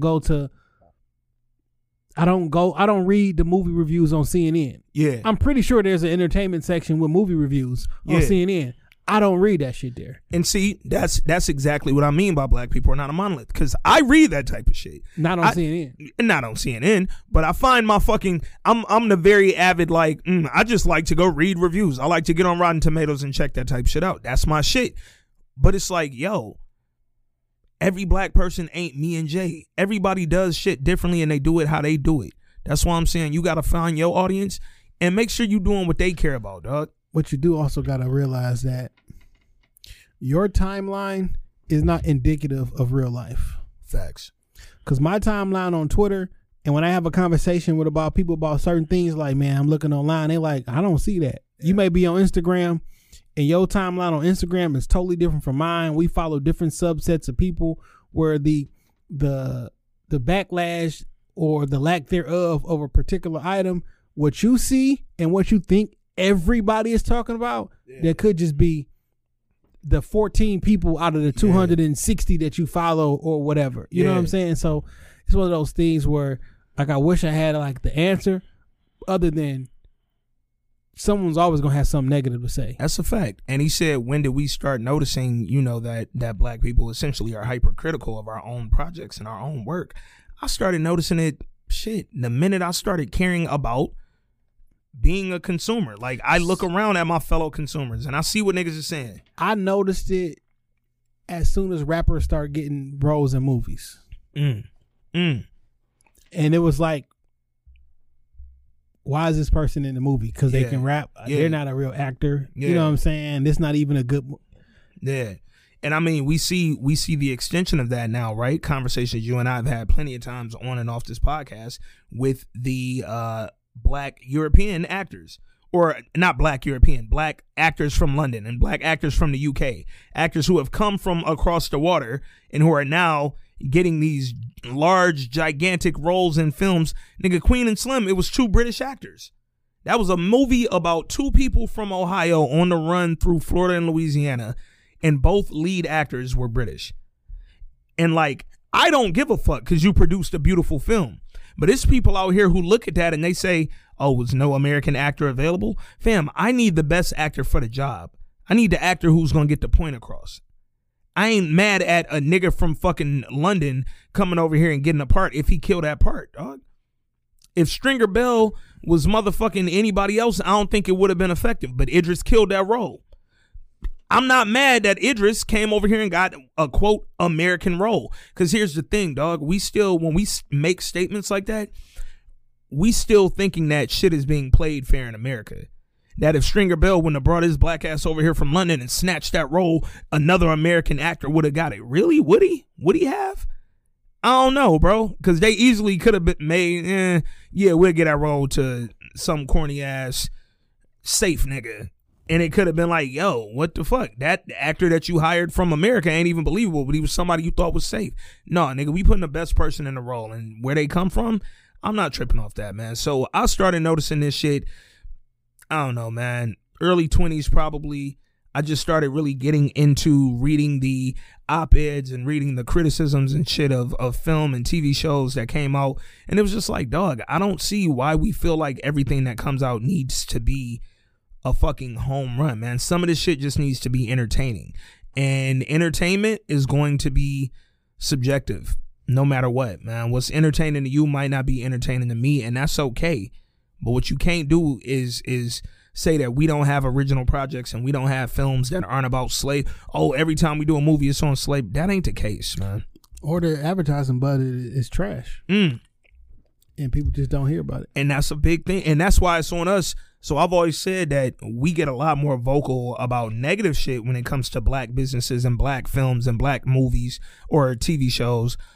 We get a lot more vocal about the negative responses than we do when it's like, yo, that shit was really good. Please get out there and go see that, man. If y'all got some money, even if you got to go see a matinee, man, please get out there and support this movie because I thought this shit was straight. But boy, let that shit be trash. We gonna kill it on the internet, nigga. And people always look at the trash reviews and what's our favorite shit to say? I'm glad you posted this. I definitely ain't going now. And it's like, damn, nigga. You just kept somebody from seeing that shit who might actually have enjoyed it. Nigga, they not you, but your negative opinion influenced somebody. So we need to start making our positive opinions influence somebody. So shout out to Ant, man. Shout out to Infinite Opinions Podcast, man. Shop Talk family. Let's get into this episode, dog. It's about that time. Easily the best episode of the season so far. I'm starting right there with it. I think it was maybe one of the best episodes of the series. This episode was 100% top 5 Dead or Alive. This was top 2 and it's not 2. Yeah. Like, it was that good, dog. Shout out to Natasha Rothwell, a.k.a. Kelly, who wrote this episode. She did her fucking thing. She was in her bag, dog. Every single line in this episode was impactful. Shout out to Jay Ellis and Issa Rae, who read those lines and led this episode beautifully, dog. They did such a fucking great job. And I've always said, yo, Issa's a funny actor, but when like shit gets serious, I'm not always like the most believed. Like I don't always believe her in some of the more serious tones that she try to pull off. Nigga, go back to season 1 when Lawrence asked her if she cheated and she fucked that nigga and da-da-da. And then he storms out the apartment. And she falls down on the door, slides down crying like Ghost and Angie Valdez. She ain't pull that off too well, dog. But it was season 1. She was early in her fucking career. She pulled this shit off beautifully, dog. They killed this episode, man. This was flawless, bro. It was a great episode. It was flawless, man. We got a lot to unpack. Now, elephant in the room. I know we discussed prior to that like we wasn't like interested in them getting back. So I think before the season started, I was like, I broached the question like, do they deserve to see the best versions of themselves? Mm-hmm. And then as we kind of got to it, I'm like, you know what?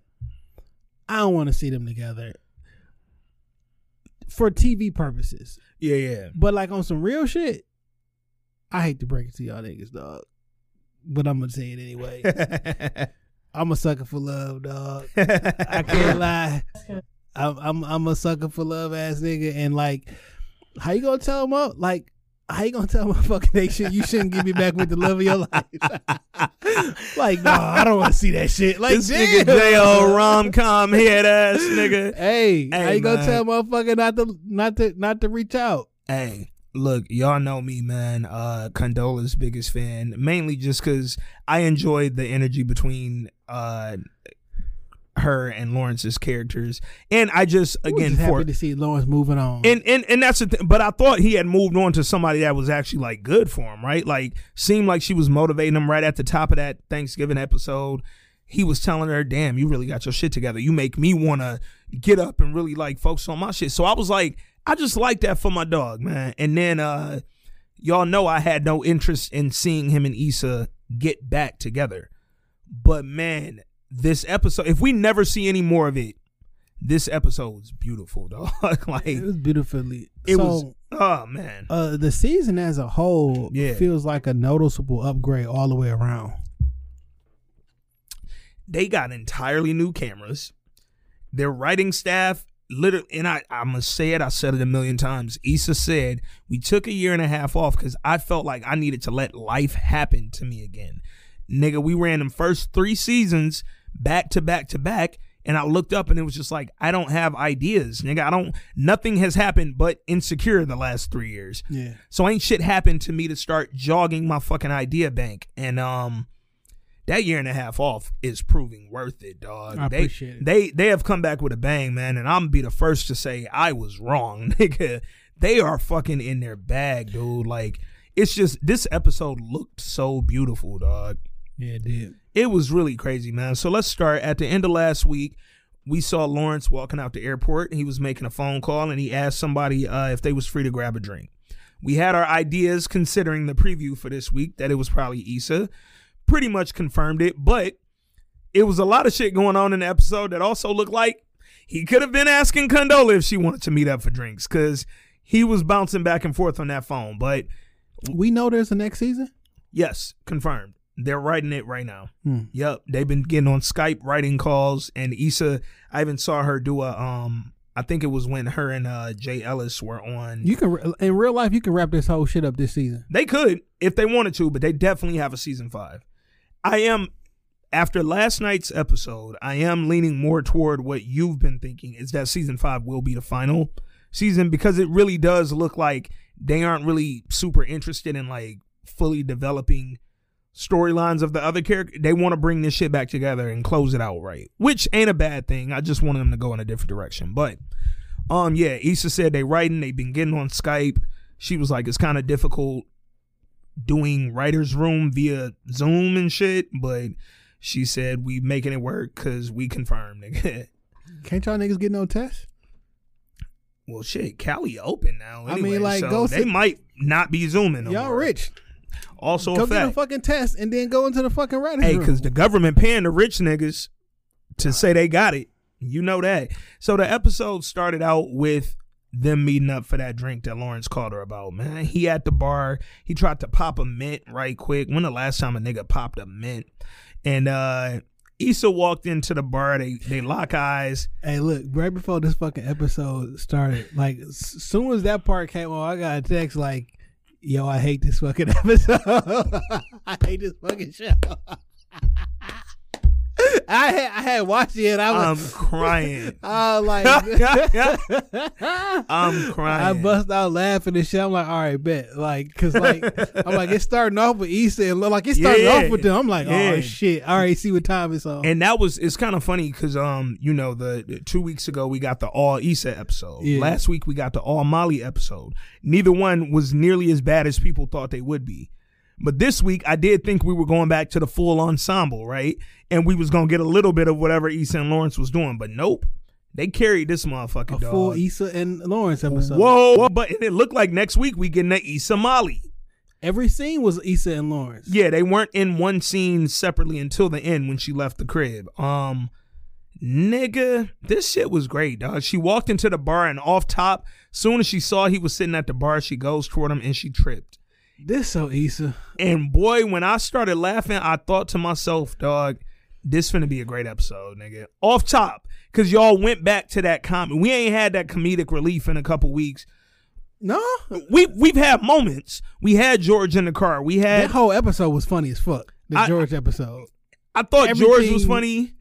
Some of that shit felt like it was a little more dark comedy. I'll say, like, because it was like sad, like seeing her get played by that group of girls. Well, that part, like all the jokes and everything up in there, the dick jokes, all that shit was just funny. Yeah. Molly's episode definitely leaned a little more toward dramatics than anything else.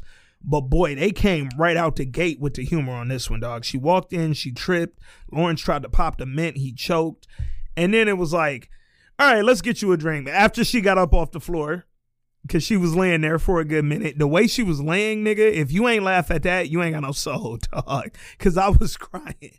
And he like, yo, let's get you a drink, man. And off top, he ordered her a drink. Yo, let me get a Prosecco and whiskey.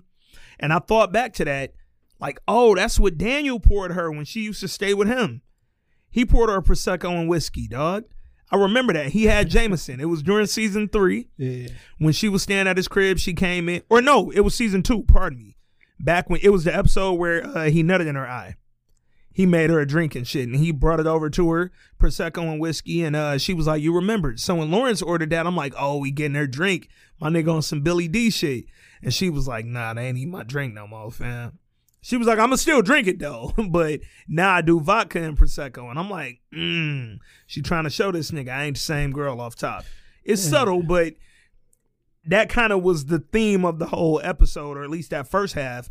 We ain't the same person that one another remembers, dog. Like, you've been there, right? Where you've been apart from a woman and y'all get back together. And like, I gotta show you some shit. Like, I'd upgrade a little bit. It's fun. And that was the bag Lawrence was in from the rip. Like, and again, I pointed out in the group, I said it last week at the end of the episode. Lawrence found a new barber. It ain't Nate. Because the nigga got the nice fucking signature fade with the bevel blade. The nigga came with his new jacket on this episode. Like, my nigga was ready to flex. Houndstooth. That nigga definitely had the houndstooth on. He was on his fucking UK shit, nigga.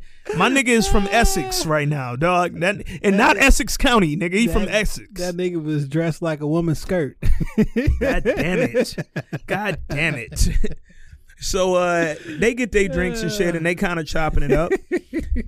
And this nigga said a woman's skirt. He did look like that fall.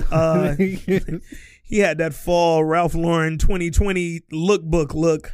So Lawrence asked her off top, yo, man, how was that block party?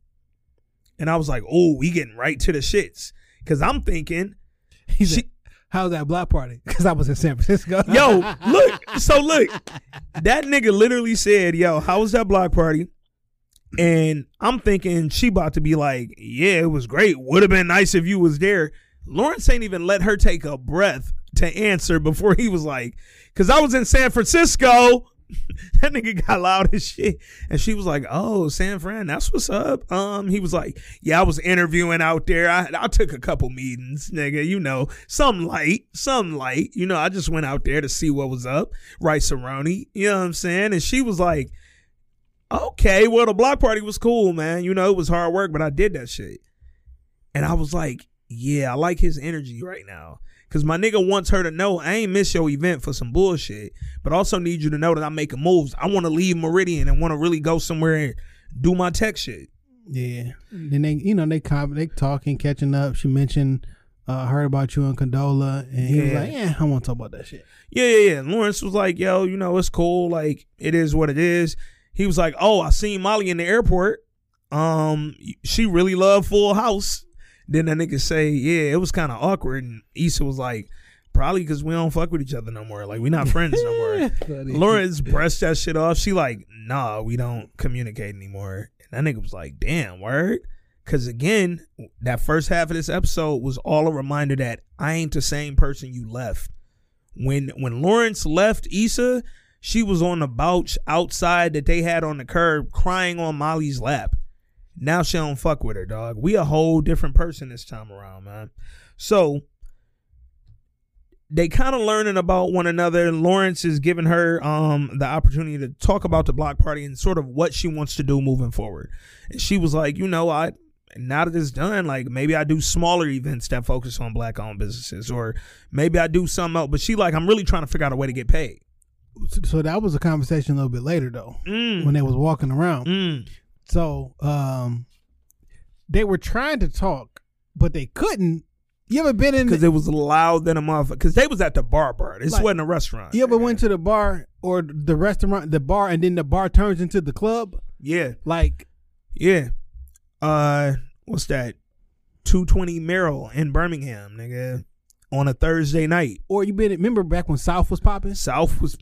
You be in there having a good time, and then they start next moving. Thing you know, it's Miami. I'm like, shit. And they asking you if y'all don't mind going over here right now because we about to move this whole couch. Or what was the other spot in Birmingham that used to be there all the time?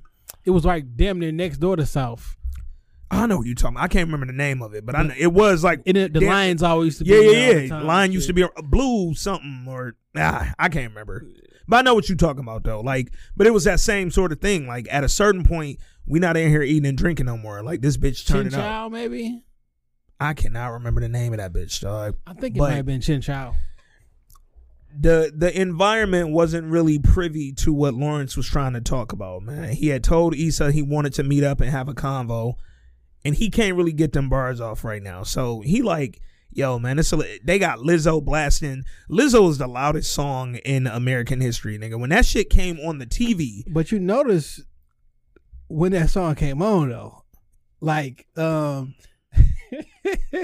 so after he essentially was like, he talked about like, you know, going to San Francisco, keeping different options out and having meetings. Then it was like, why me and Great when they gotta be or till they gotta be, right? Like, oh, now you want to be a great fucking man with all the fucking opportunities and shit when it's when we over. I'm like, I thought that was interesting. Yeah. Interesting placement of that song. So apparently there had been a Lizzo concert or some shit in the area, and motherfuckers was filling up the bar post concert. So Lawrence is like, yo, man, we finished these drinks.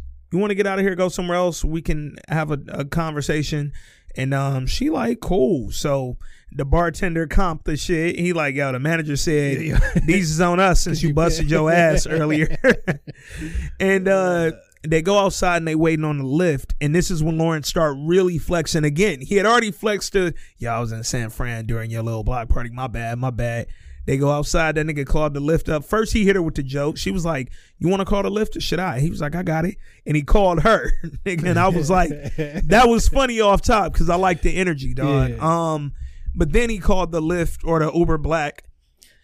And the Cadillac pulled up. And Issa's like, oh, shit, I see you. Like, you called the Black? And that nigga was like, yeah, you ain't the only one that changed, nigga. Like, I got my money up. I got my money right. Mine right. Nigga, ready for war. Nigga, Lawrence Bleak, nigga, he was ready, dog. I can't front, man. I was smiling through most of this fucking episode, dog. Yeah. Like, it was kind of hard not to, man. Some cheese and shit like, oh, look at these niggas.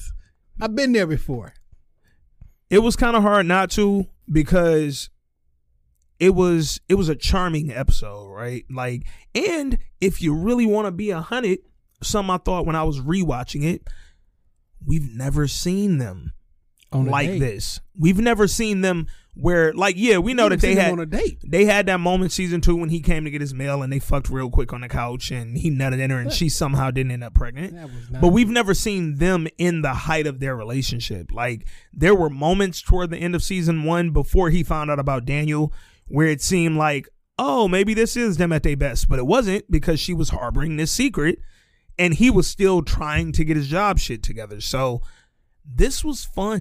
This kind of made you look at them and say, man, I get why she wanted this so much, even though she had cheated. I get why he wanted this so much, even though he was dealing with depression when he couldn't find a job and had, gotten laid off and all that shit. So they get in the Uber and they headed to the restaurant. Now, the restaurant they're going to is somewhere that when they used to be together, she used to always mention wanting to go to. It's a little spot, little Mexican joint downtown LA. So they headed there and they get in the Uber and they Uber driver is hilarious. I was trying to see who the actress was because she had a voice that sounded familiar, but I couldn't make out if she was somebody that we know or if she was somebody black famous or whatever. But she was kind of talking to them. Even though Issa requested they requested a quiet ride, but she was very much not quiet. She was asking them if is this y'all first date? Is this y'all first? Nah. Lawrence like, nah, this ain't our first date. He was like, oh, so y'all been together a while, black love, huh? And she like, oh, that's good. Well, what you waiting on? He like, well, I bought the ring. He was like, well, I bought a ring, and Issa kind of gave him that look like, wait, nigga, you what? Because Issa thought he might have been playing it up a little bit for the driver just because he was on some jokey shit. But she like literally was like, well, nigga, time is of the essence. Ass now, nigga. Like, and flipped a flashlight on him and shit. It was just a funny scene, dog. Yeah. Then they got to the Mexican restaurant and they waiting at the bar while they wait on their table or whatever. And the convo comes up again. Issa's like, what did you want to talk to me about? And Lawrence is kind of, he hesitates a bit because he wants to be sitting down at the dinner table. And then she like, oh, shit, you kind of scared me. Yeah. You know what I'm saying? Nigga, one of the scariest things in the history of a relationship, at least from a man's point of view, is we need to talk. Yeah. Because there are so many things on earth to talk about. You know what I mean? Every time I get that, let's talk, or it's always, it's never good. It's never good, dog. It's never good. Nigga, I get in trouble, but fuck it. I got hit one of them Saturday, and the nigga heart palpitations, like, dog. I was like, shit. And I knew what we had to talk about, but it's just, that shit it's just rough because you never know what you're walking into. And I assume. How many we need to talks or let's talk have on at a percentage scale? How many of those percentage wise have been a good conversation? Oh, I would say that percentage is somewhere in the 5. Like we talk digit. Hey, nigga, you ever been to 5 Below? You ever shopped at 5 Below, nigga? Over under. Over under 5 for that percentage. Nigga, you ever shopped at the Gap, nigga? Like, no, dog. Shout out to all y'all who've ever wanted to, because y'all listen. Ever wanted to have a talk with me. Shit didn't work out. Yo, did y'all catch Jake? Because y'all listen. Shout out to all y'all who wanted to talk because y'all listen. That nigga said that shit smooth as that. Yeah, shout out to everybody that want to have a talk because y'all listen. I know y'all funny. do. Y'all support me still. Even though when you wanted to talk, that shit ain't go right. I said the wrong thing. And I ended up in more trouble after the talk than I was leading up to it. Shout out to you. But so they go to the table to talk. Now, while they were standing at the bar, Lawrence was like, man, I'm really excited to try this place. Da da da da. You remember you used to send me the menu, like pictures of the Annotated. menu. Yeah, annotated screenshots of the menu just to fucking tell me what you wanted to try. And she kind of made that look like, nigga, I done been here a bunch of times. Yeah, you been here. Huh? He was like, you've been to this restaurant before, huh? And she was like, yeah, a couple times, nigga. And he was like, so you came on a date? And she was like, I mean, yeah, but it wasn't serious. Like, and relax. Like, and that nigga was like, no tiptoeing tonight. And this was like the scene in the bar prior when it opened up was the reintroduction, right? Them going to dinner was when the tone was set for the rest of the night. No eggshells. He said, no tiptoe shit tonight. We not walking on eggshells tonight. Like, he said, we know each other too well to walk on eggshells. And that be the thing, because you be like, no, we didn't know each other for all this time, but you be kind of like, we like, come on, fam, we didn't know each other. You timid, and y'all have been as intimate as two humans can be, Fact. but yet you're still timid about having what could be when you difficult you combos. get back with your girl or some shit, and like, she want to change clothes and like go in other like, girl, I've seen you naked 27,000 times, girl. You know what kind of shit I done did to you? Now you want to fucking turn your back when you trying to take it.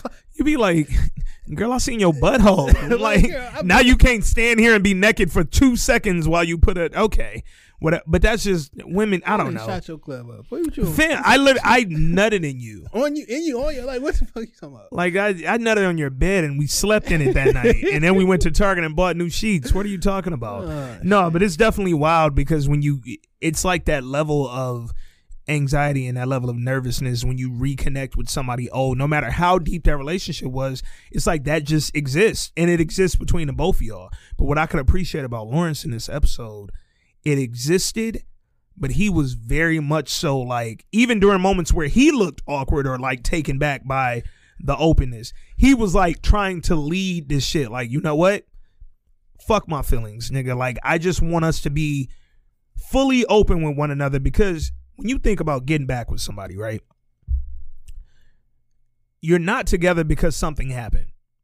If y'all decide that maybe getting back together, or even if it's just to give one another closure, whatever the fuck, if y'all decide to do that and to have that convo, why would you not be completely open, considering that you're not losing them? They're already gone. She not your girl no more, Lawrence. So I felt his energy because it was like, fam, we might as well be straight up. Cause what you gonna do? Not talk to me some more?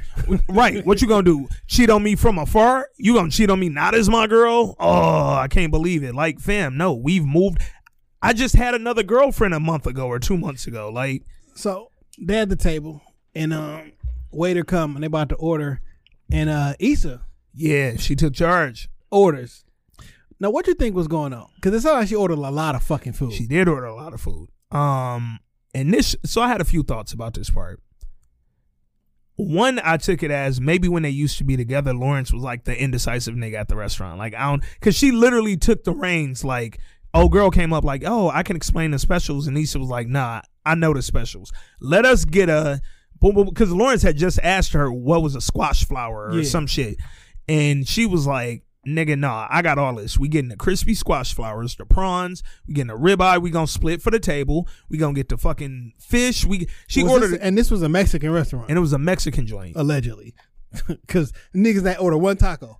It was not one it was not nothing in that, nothing about that place said Mexican at all. I said, y'all ain't got no chalupas, gorditas. Nigga ain't bring no nachos. I ain't seen no refried beans. There was nothing about that place that said not that taco.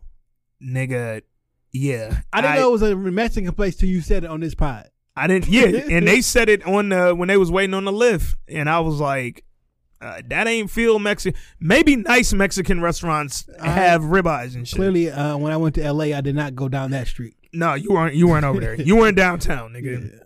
So she ordered a whole gamut of food. And then I was like, All right, that's a lot of food. I'm like, you trying to run it up on a nigga? Because I was thinking like maybe she kind of caught on that, hey, I'm doing all right for myself. I got us to Uber Black. I've been out here having meetings. He went from calling them, I went on interviews to, I took a couple meetings. Yeah. So I'm like, maybe she like, oh, he in his bag. I'm about to run a checkup. And then I'm trying to gauge his face because he was kind of looking like, was the face because it cost too much, or was the face because like you took charge and I'm kind of like in awe? After a few watches, I took it as you took charge, and I kind of I missed that. Because I could also, just from the few episodes we saw him and Condola together and what we learned about Condola's personality, if Lawrence is the type of nigga who can't make a decision, I could see him and Condola doing the what looks good on the menu thing for like 10 minutes, nigga. And Issa was like, let's get right to the shit, dog. I've been here before. I know what's good. I got you. I'm so basic. As in, like, I like what I like. I'm not going to look at this menu all day. You know what I'm saying? Like, no matter where I'm going, I'm getting one of 3 things in every fucking place I go. Like, I just know what I will, and I just stick to that shit. Has a girl ever ordered your food for you? Yes. I don't know that a girl's, like, when me and my girl go out, she will, like, after I order, she'll be like, I knew you was gonna order it, because she know the type of food I eat. Like, and I'm a very like wide range of nigga, but she know where I'm going, nigga. It's very easy to order for me though. like if you pick one of these, like that's not like an accomplishment. You know what I'm saying? Now you might it's not that fucking difficult. That's funny as fuck, dog. So they order all this food, and Issa even threw the drinks in there. Let me get a vodka and prosecco, and also let me get a whiskey neat for him, Bullet. And I said, oh, shit, Issa ordering for me. Yeah, and then when he said that, because he kind of smiled, like, okay, he's not angry. He like, okay. When she ordered the drinks, I also think, because I still don't know what ordering all that food meant, or if it meant anything at all. Could have been small plates. Could have been. But when she ordered, and she had been there, so she knew that. But when she ordered them drinks, I think her energy changed into, nigga, I still know you. I know some shit didn't change, but I know it didn't. Let me order your drink. Because when she said, let me get a whiskey neat, I'm like, man, please, any nigga drink a whiskey neat. But when she said Bullet, I was like, I drink whiskey neats all day, but Bullet is my favorite whiskey. Or one of them. Like, so it was like, oh, okay, this is her play on some, I know you, nigga. And I remember how we got down. So she like, again, nigga, let me ask you, call me here again. What did you want to talk about, Lawrence? While we wait on our food, which didn't take long to come out, by the way, nigga. Shout out to that restaurant. She was like, what did you want to talk about? So Lawrence kind of smirked at first, like, man, you know, I thought it was a good time for us to, I've been thinking about you, nigga. When he got into that, I've been thinking about you, you've been on my mind bag, I was like, ooh, he about to say it. I didn't know if he was going to go all the way. So let me say this, though. Old girl named Natasha Rothwell. Mm-hmm. Her pen game is really good. It's strong as hell, dog. It was really good. And I think there was a difference around this same time, right?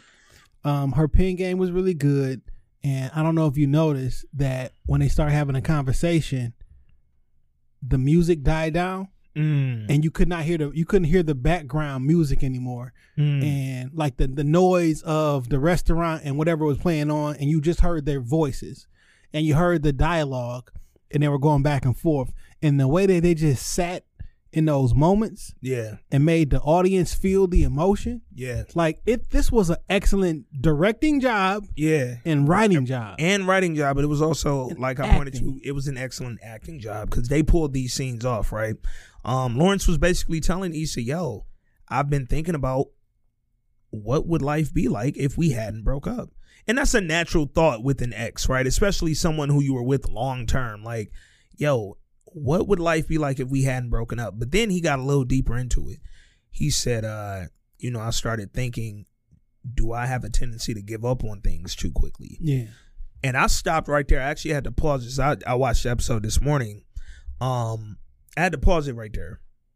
And it's funny because my girl, when she watched it last night, she told me, I'm excited to hear your thoughts on this episode because it was really good. But that was one of the first parts of this episode that I was like, oh, that's me. I've been, and a lot of guys have been that, but I could directly relate to, I give up on things too quickly.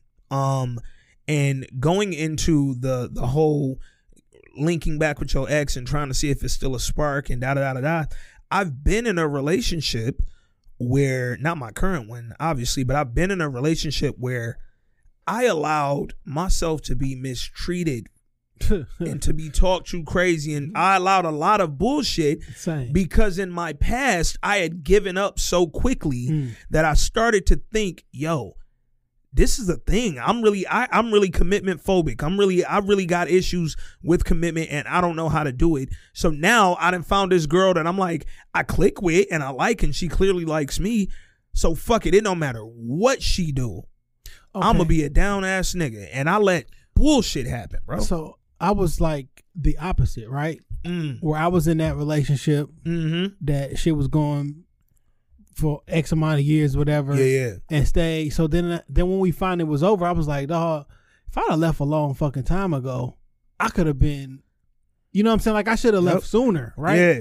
So then it was like, well, damn, who the fuck gonna go when we out and about? Who gonna order my food? Yeah. If we had a such and such, who gonna go fix my plate and know all the food I like and I don't like and how shit, you know what I'm saying? Like, dog, that shit may not happen. So you stay in a relationship longer. So after that, I was like, well, I'm not really doing that no more. Yeah, yeah. And then it was like, them days is over. Okay, we're not even in a relationship, actually. We just, which is why I think I only have a small number of quote unquote relationships. Yeah. But then it was like, all right, if this didn't work, all right, fuck it then. No matter what. Like, all right, well, fuck it then. Yeah. But then after a while, I was like, well, maybe I can't, because I stayed in one too long, that don't mean I gotta give up the rest of that shit. You know what I'm saying? So then it's like, well, fuck. But like, I got a ego problem. Well, like, well, shit, I'm not gonna have to beg you to be with me. Yeah. You know what I'm saying? Yeah. So fuck it. If it's like that, it's like that. Then like, but damn, I do still kind of. And that's, again, on the flip side, I used to look at it like, dog, I never stay in one too long because I get the fuck out, nigga. Anything wrong, anything go left, I get the fuck out. So I was overcompensating for my normal past behavior in this relationship by saying, yo, she can fucking spit on me and call me out my name, and I'm not going nowhere. Not literally.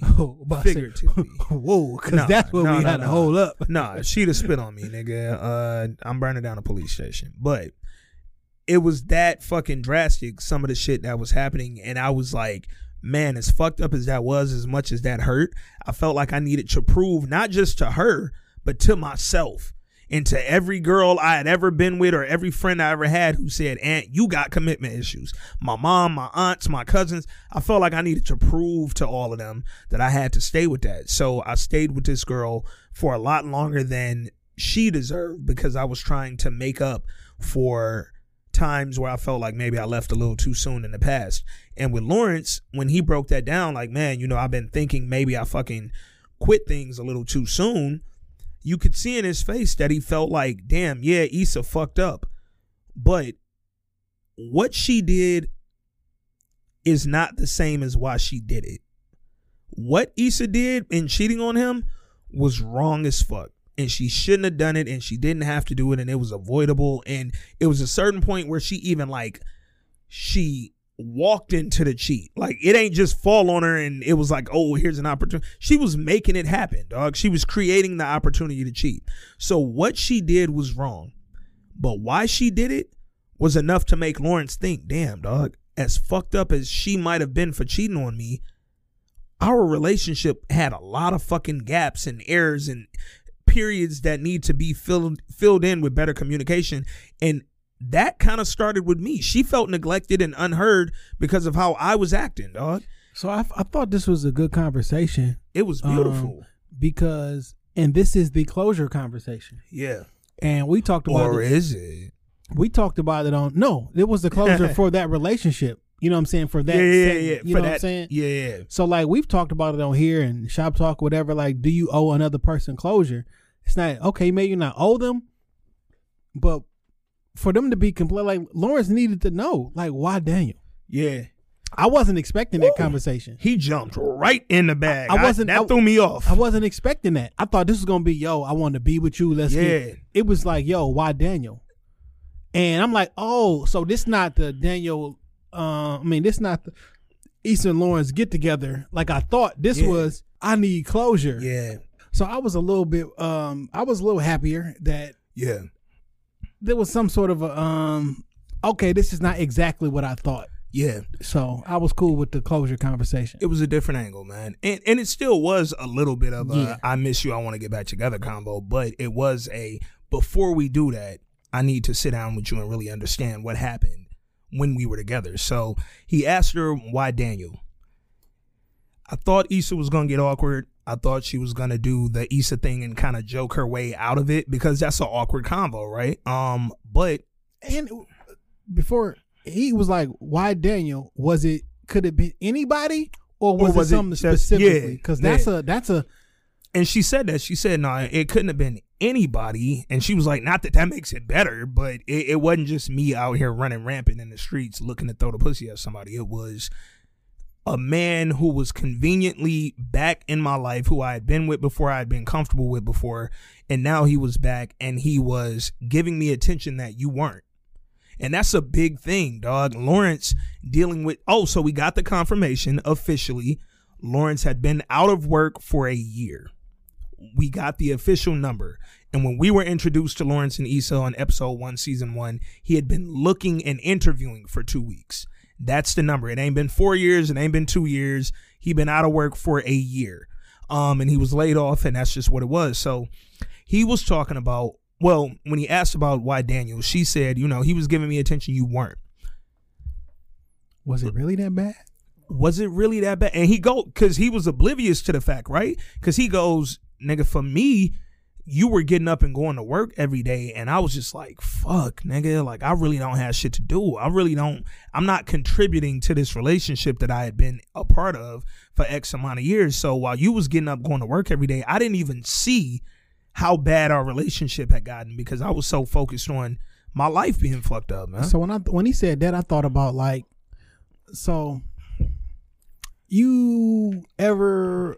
you upset with somebody, or you ashamed of some shit you did, like you don't go around them as much, and you don't recognize. I don't think he recognized that distance that he was creating is you don't give me attention. Yeah. But like I was so ashamed of myself that I wouldn't come around you. Yeah. And that's usually what happened. Now, what happens sometimes? This is sometimes. So a nigga could be outside out cheating, right? He comes in the crib and he not like a total douchebag. So he don't want to like hitting the side chick, walk right in, and then the wife or the girlfriend, she want to get on. He want to watch his dick first. He don't want to do it in the same night. So now there's a excuse, or I create an issue. Yeah. So we don't have to do that. Yeah. And I was like, we keep growing apart. It's like not that we growing apart, but I don't want you to be on me because I finished fucking somebody else. Yeah. So now I'm creating distance and it feels like we going apart, but it's not. It's because I'm trying to be a good guy while being a piece of shit. And so, because Issa said that to him, right? She said, you weren't talking to me, you weren't having sex with me, you weren't doing anything with me. But then, shout out to Insecure for kind of highlighting another mental health issue with one of Issa's love interests, the main one being Lawrence. He goes, yo, I was depressed seeing you get up and go to work every day. It was to the point that I considered going back home to Virginia to live back with my parents. But then I thought that wouldn't be a good idea because then I'm looking at myself like a failure. Wasn't there a conversation when he called back home? Because then I don't want to mix shows or whatever, but didn't he have Issa move in with him and got him? Damn, is this show or not? I could be mixing, but I remember there was a conversation of some sort about he didn't want to give up. I don't remember, so I'm not about to sit up here. We'll you know me, I'll research it. I'm gonna go back. I'll go back through season 1 and find it. But that was interesting to hear that he thought, because when he goes, I was even ready to fucking move back home. Issa was like, why didn't you tell me that? Like, I didn't, and that's people, not men, not women, but people have to understand sometimes when you're dealing with some shit that's so personal and so like mental health issues and depression and anxiety, and those things are you. You don't always know how to tell someone how you feel about you when you don't even fully understand how you feel about you. Because you don't want to feel that way about yourself. Yeah. And like when you talk to them, you're admitting that this is true. You're admitting to failure. You're admitting that I know I'm not being a good boyfriend. I know I'm not even being the best like me to me. So I know I'm not being good to you. And he didn't have that convo with her when he should have, but it was because he ain't know how. Just straight up and down. He didn't know how to do that. And as time went on, you get comfortable, to your point, you get comfortable just trying to be the best version of a shitty nigga. And that's what he was doing. Like, I know I'm lacking. I know your birthday came up, and because I had a shitty interview that day, I ain't even want to as much as go to the movies with you, like, which we had planned. Like, you went to dinner with your best friend and I wasn't there. Like, that should tell you it was a disconnect. Yeah. Because I feel so bad about myself and wanting to do more that this interview didn't go the way that I wanted it to. Yeah. Now I feel even worse. Yeah. Because I really want to be able to provide for you and all the other bullshit. And look at that, because I've been in that situation before where, think about a girl's birthday, who you with or who you kicking it with or whatever, her shit coming up, and it's like, damn, I don't really got it like that. And if she want her best friend to come, do I got to pay for both of them? Like, and Lawrence really, it's like, yo, because I really was thinking when I rewatched season 1, why he ain't go to dinner? Like, but he ain't had no money. And that nigga had just had a bad day. Also probably a reminder that he don't have the money to do it. You couldn't be a part of her life in the way that you thought you should have been. On your birthday, you might do a little bit extra. He ain't had no extras. I don't got enough for the minimum. Yeah. And you about to kick in extras. I don't have the front or the extras, nigga. Yeah. Like, it's just, so Lawrence was in a space that we had always known, but he had never explained to Issa. And I think that their conversation at the top of the restaurant scene about being open and no eggshells and no tiptoeing and let's just be 100, this was the culmination of that. Because she even asked him when she was talking about Daniel, yo, he gave me what I wanted, he gave me attention that you weren't giving me, blah, blah, blah. Lawrence kind of made a face and took a drink. He took that whiskey and he took a sip, and she said, I'm sorry, is this too much? No eggshells. And that nigga said, no eggshell, because I want this level of honesty, because I wanted it when you should have gave it to me, and you didn't. And you cheated on me, and you went and did all this extracurricular shit outside of our relationship. And now I could never trust that you could be this honest with me. So now, even though it might sting a little bit, even a year later, woo, I appreciate you being this open. So I thought the dialogue between the two of them was phenomenal, my nigga. Like, excellent. They were both acting their ass off. It was a very real scene. It was a scene that if you've been black and in a relationship that went left, you could relate. Like, period. This was just a moment that black folks could relate to, dog. Somebody posted a picture that I saw that shit. And now they gonna think that's like we getting that from them. But it's we not. ain't. No, that ain't from, we had that shit at fucking 1031, nigga. Like, let's just keep it a buck.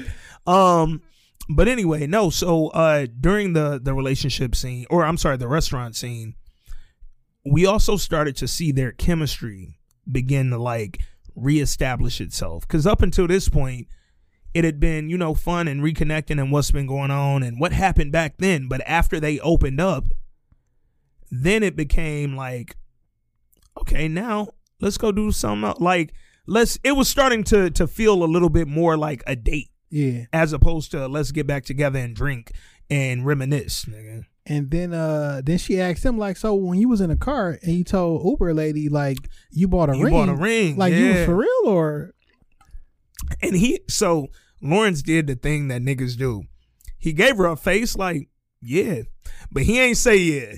And it's the reason he ain't say yeah. Because I don't think that nigga bought that ring. I'm going to keep it a buck, nigga. And it's not here to fuck with y'all today. I don't remember that ring. No. He didn't. Again, I don't remember no ring purchase. He didn't purchase it. It was an episode in season 1 before he found out she had cheated with Daniel, where they went to the ring store. They went to the jewelry store. They walked in, and when they walked, like they were in the mall, and they go into this jewelry store, and he walked right up to the counter, and he goes to the nigga. He tried to get on some fancy shit like, garçon, like, show me the rings, show me this one right here. And when he did that, the dude pulled the rings out, and Issa immediately got awkward because she was harboring this secret, right? Because I've been fucking this nigga. I've been over here wilding out. Nigga, me being in this store with you is going to highlight the fact that I'm not ready for what you ready to do.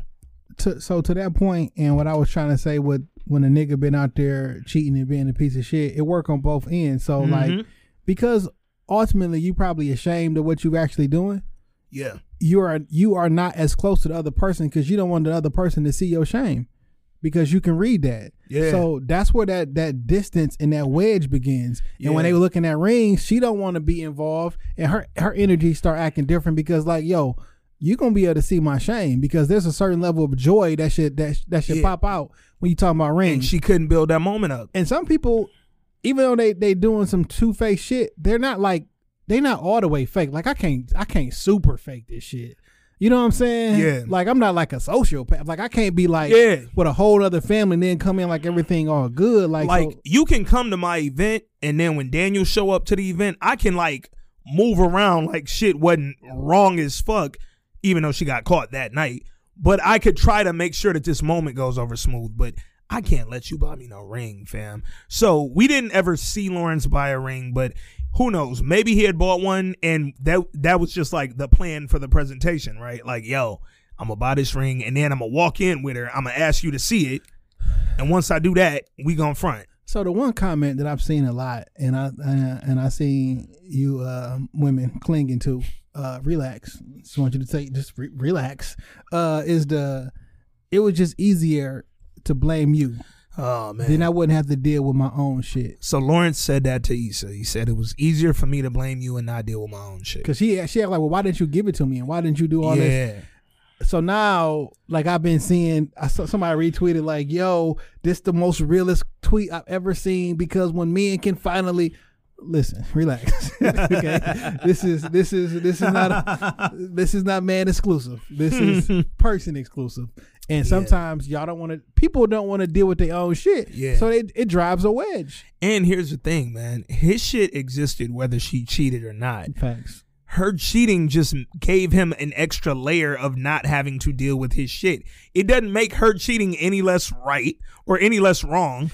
And to be more specific, now I remember why I brought that up. I think when he said it was just easier to blame you, I think he's talking about the actual act of cheating. Mm-hmm. Like, I blamed you, like you're just a disloyal person because you cheated on me. Yeah. I didn't deal with my shit as in like I played a part in creating a bad relationship. Not saying that I blamed you because we was in a bad relationship and then that's why you cheated. No, I think this was attached to the very specific cheating act. I just blamed you and that's why I dipped off. And that goes back to the point I was making. The act of what she did, cheating, foul. The act of why she did it was the thing that he had been avoiding, but he wasn't avoiding it because she cheated on him. He was avoiding it because he didn't want to look himself in the mirror and say, yo, I am fucking up my entire relationship and my life by sitting here sort of sulking in this depression and sulking in this comfort. I mean, look, the nigga had been unemployed for a year, and by the time we were introduced to this show, he had only been interviewing for a couple of weeks. That tells you that for 50 weeks out of 52, this nigga was sitting back just fucking reveling in his own depression and soaking in his own misery, dog. And it's like, you can imagine being in a relationship with a type of person like that. And this quote is the reason that he was okay with walking away and not fixing the relationship like Issa wanted. Because she was like, well, obviously there's one relationship I wish you would have stayed in. Yeah. You know what I'm saying? So that is it. Like, I'm going to blame you. And then I don't got to deal with the fact that I wasn't in the best mind state and I contributed to a bad relationship, and we clearly both weren't talking. Yeah. And I think that that's the one thing that the two of them kind of came out of this convo with, and I'm going to get into it a little bit more in a minute, but we really saw them establish the fact that, yo, our biggest problem, it wasn't you cheating, it wasn't the fact I ain't have a job, it was the fact that we weren't properly communicating. Yeah. And in every relationship, and it seems like in every pod that me and you fucking have, the shows and the TV shows and the movies that we review are about communication, dog. And granted, we're talking about scripted shit, so clearly they have to create a fucking narrative. But it all comes back to properly and improperly communicating. When we're not talking, which they weren't over the course of that year, fam, you have no idea how depressed I am. But for Issa, nigga, you had no idea how lonely it felt being in the same house with a nigga who won't even talk to me, dog. Like, though that is it's a real problem, bro. And though that is the major issue, it's not that simple. Because it never is, though. Some of that shit, like, how can you say that shit to somebody else and you literally don't want to say it to yourself? Yeah. It's like, yo, you ain't communicate with this. Because Fam, I didn't want to admit it to me, bro. I didn't know. I was denying that it was happening while it was happening. So I've been, again, and I've mentioned that on this pod, but I've been exactly where Lawrence was during that year. I spent 8 months jobless. I spent 8 months running through my savings, nigga. Money that I had fucking built up and thought would go towards something important became essential. And it became essential to life. I couldn't eat without this shit. It was barely enough to cover bills. Then it was like, but when you, so it's like stages of unemployment, right? You lose your job and you think, all right, fucking, I'm optimistic. I'm going to go out here. I know I'm dope, nigga. I know I'm smart. I'm going to find me a job, woo, woo, woo. But I'm going to take some time to myself at first, man, and work on some shit. And you try to do that, and then you look up and it's been 3 months. Then you look up from that 3 months and it's like, all right, let me get serious about applying. And you start looking for jobs and you realize, damn, none of this shit that's like hiring is even like my skill set. None of this, like, you start reworking your resume to try to sound like you could be a fit for that. When you know you ain't even fucking. It's not even what I want to do. That ain't what I want to do. It ain't what I'm studied. It ain't what I know. Or that don't even fucking pay enough. Like, and you have that moment in the middle, that second phase where you start to feel like I'm way better than this shit that's out here. So now you applying for less because you're waiting for more. I'm trying to stop this bleeding. Nigga, then when you get to that third stage, you like, oh shit, that's the stage before desperation. That's like, a lot of people try to stop the bleeding. You get this one job and then you start working this job. And now, because this job that is quote unquote beneath you, so to speak, now you don't even got enough free time to go look for another job. I can't even go on an interview because I can't take days off because I just started this job. Because you went and got that, nigga. I went and got a job at FedEx that was supposed to be a holiday job, and luckily I caught that bitch right in October, right before the holiday wave and all that shit. And it was like, yo, I'm just lucky if I could get 20 hours a week, nigga. And then when they realized I was a hard worker and busting my ass and willing to work overtime, they was asking for more and more and more. I looked up and it was like, damn, I'm working full-time hours in this bitch. But look at when I'm working, dog. I'm working from 5 in the afternoon to 3 in the fucking morning. I'm coming home. Nigga, I already have insomnia. At what point am I going to be focused enough to apply for a 9 to 5, nigga? I don't know, but I know I got to do that shit before 4:30 because at 4:30 I got to go to work. And it was just like when you get caught up in that cycle. I was literally working midnights at FedEx. I did FedEx and UPS. Yeah. And when you get caught up in that cycle, dog, it becomes so routine because for you having been unemployed for however many months you went, you essentially start to feel like, dog, at least I'm getting a check now. And you're not even focused on the fact that check you getting, Lawrence was getting unemployment. I didn't qualify for unemployment because I quit the job that I lost. Lawrence was laid off. He never even had a chance to say, yo, this unemployment and this savings, it still ain't enough, dog. Not just enough financially to take care of bills and shit. It ain't enough to take care of me mentally, bro. I'm still feeling fucked up after all this shit. And I went through that whole I was depressed. I was this, I was that. I didn't have a dollar. I was trying to fucking be there for my parents when I couldn't be there for myself. I was trying to date then. I was dating a girl then, thought shit was going all right. But it was like, at no point could I ever explain to her comfortably, nigga, I don't have date night money, bro. Like if you went to, like, yo, listen, the reason that we only go out twice a month is because after we come home, I got $12 in my account. Yeah. And I wrapped the end. I ended the night, or my attitude wasn't the best because I'm thinking about, damn, if we do this or we swipe that, then it's gonna be like, what I'm gonna do next?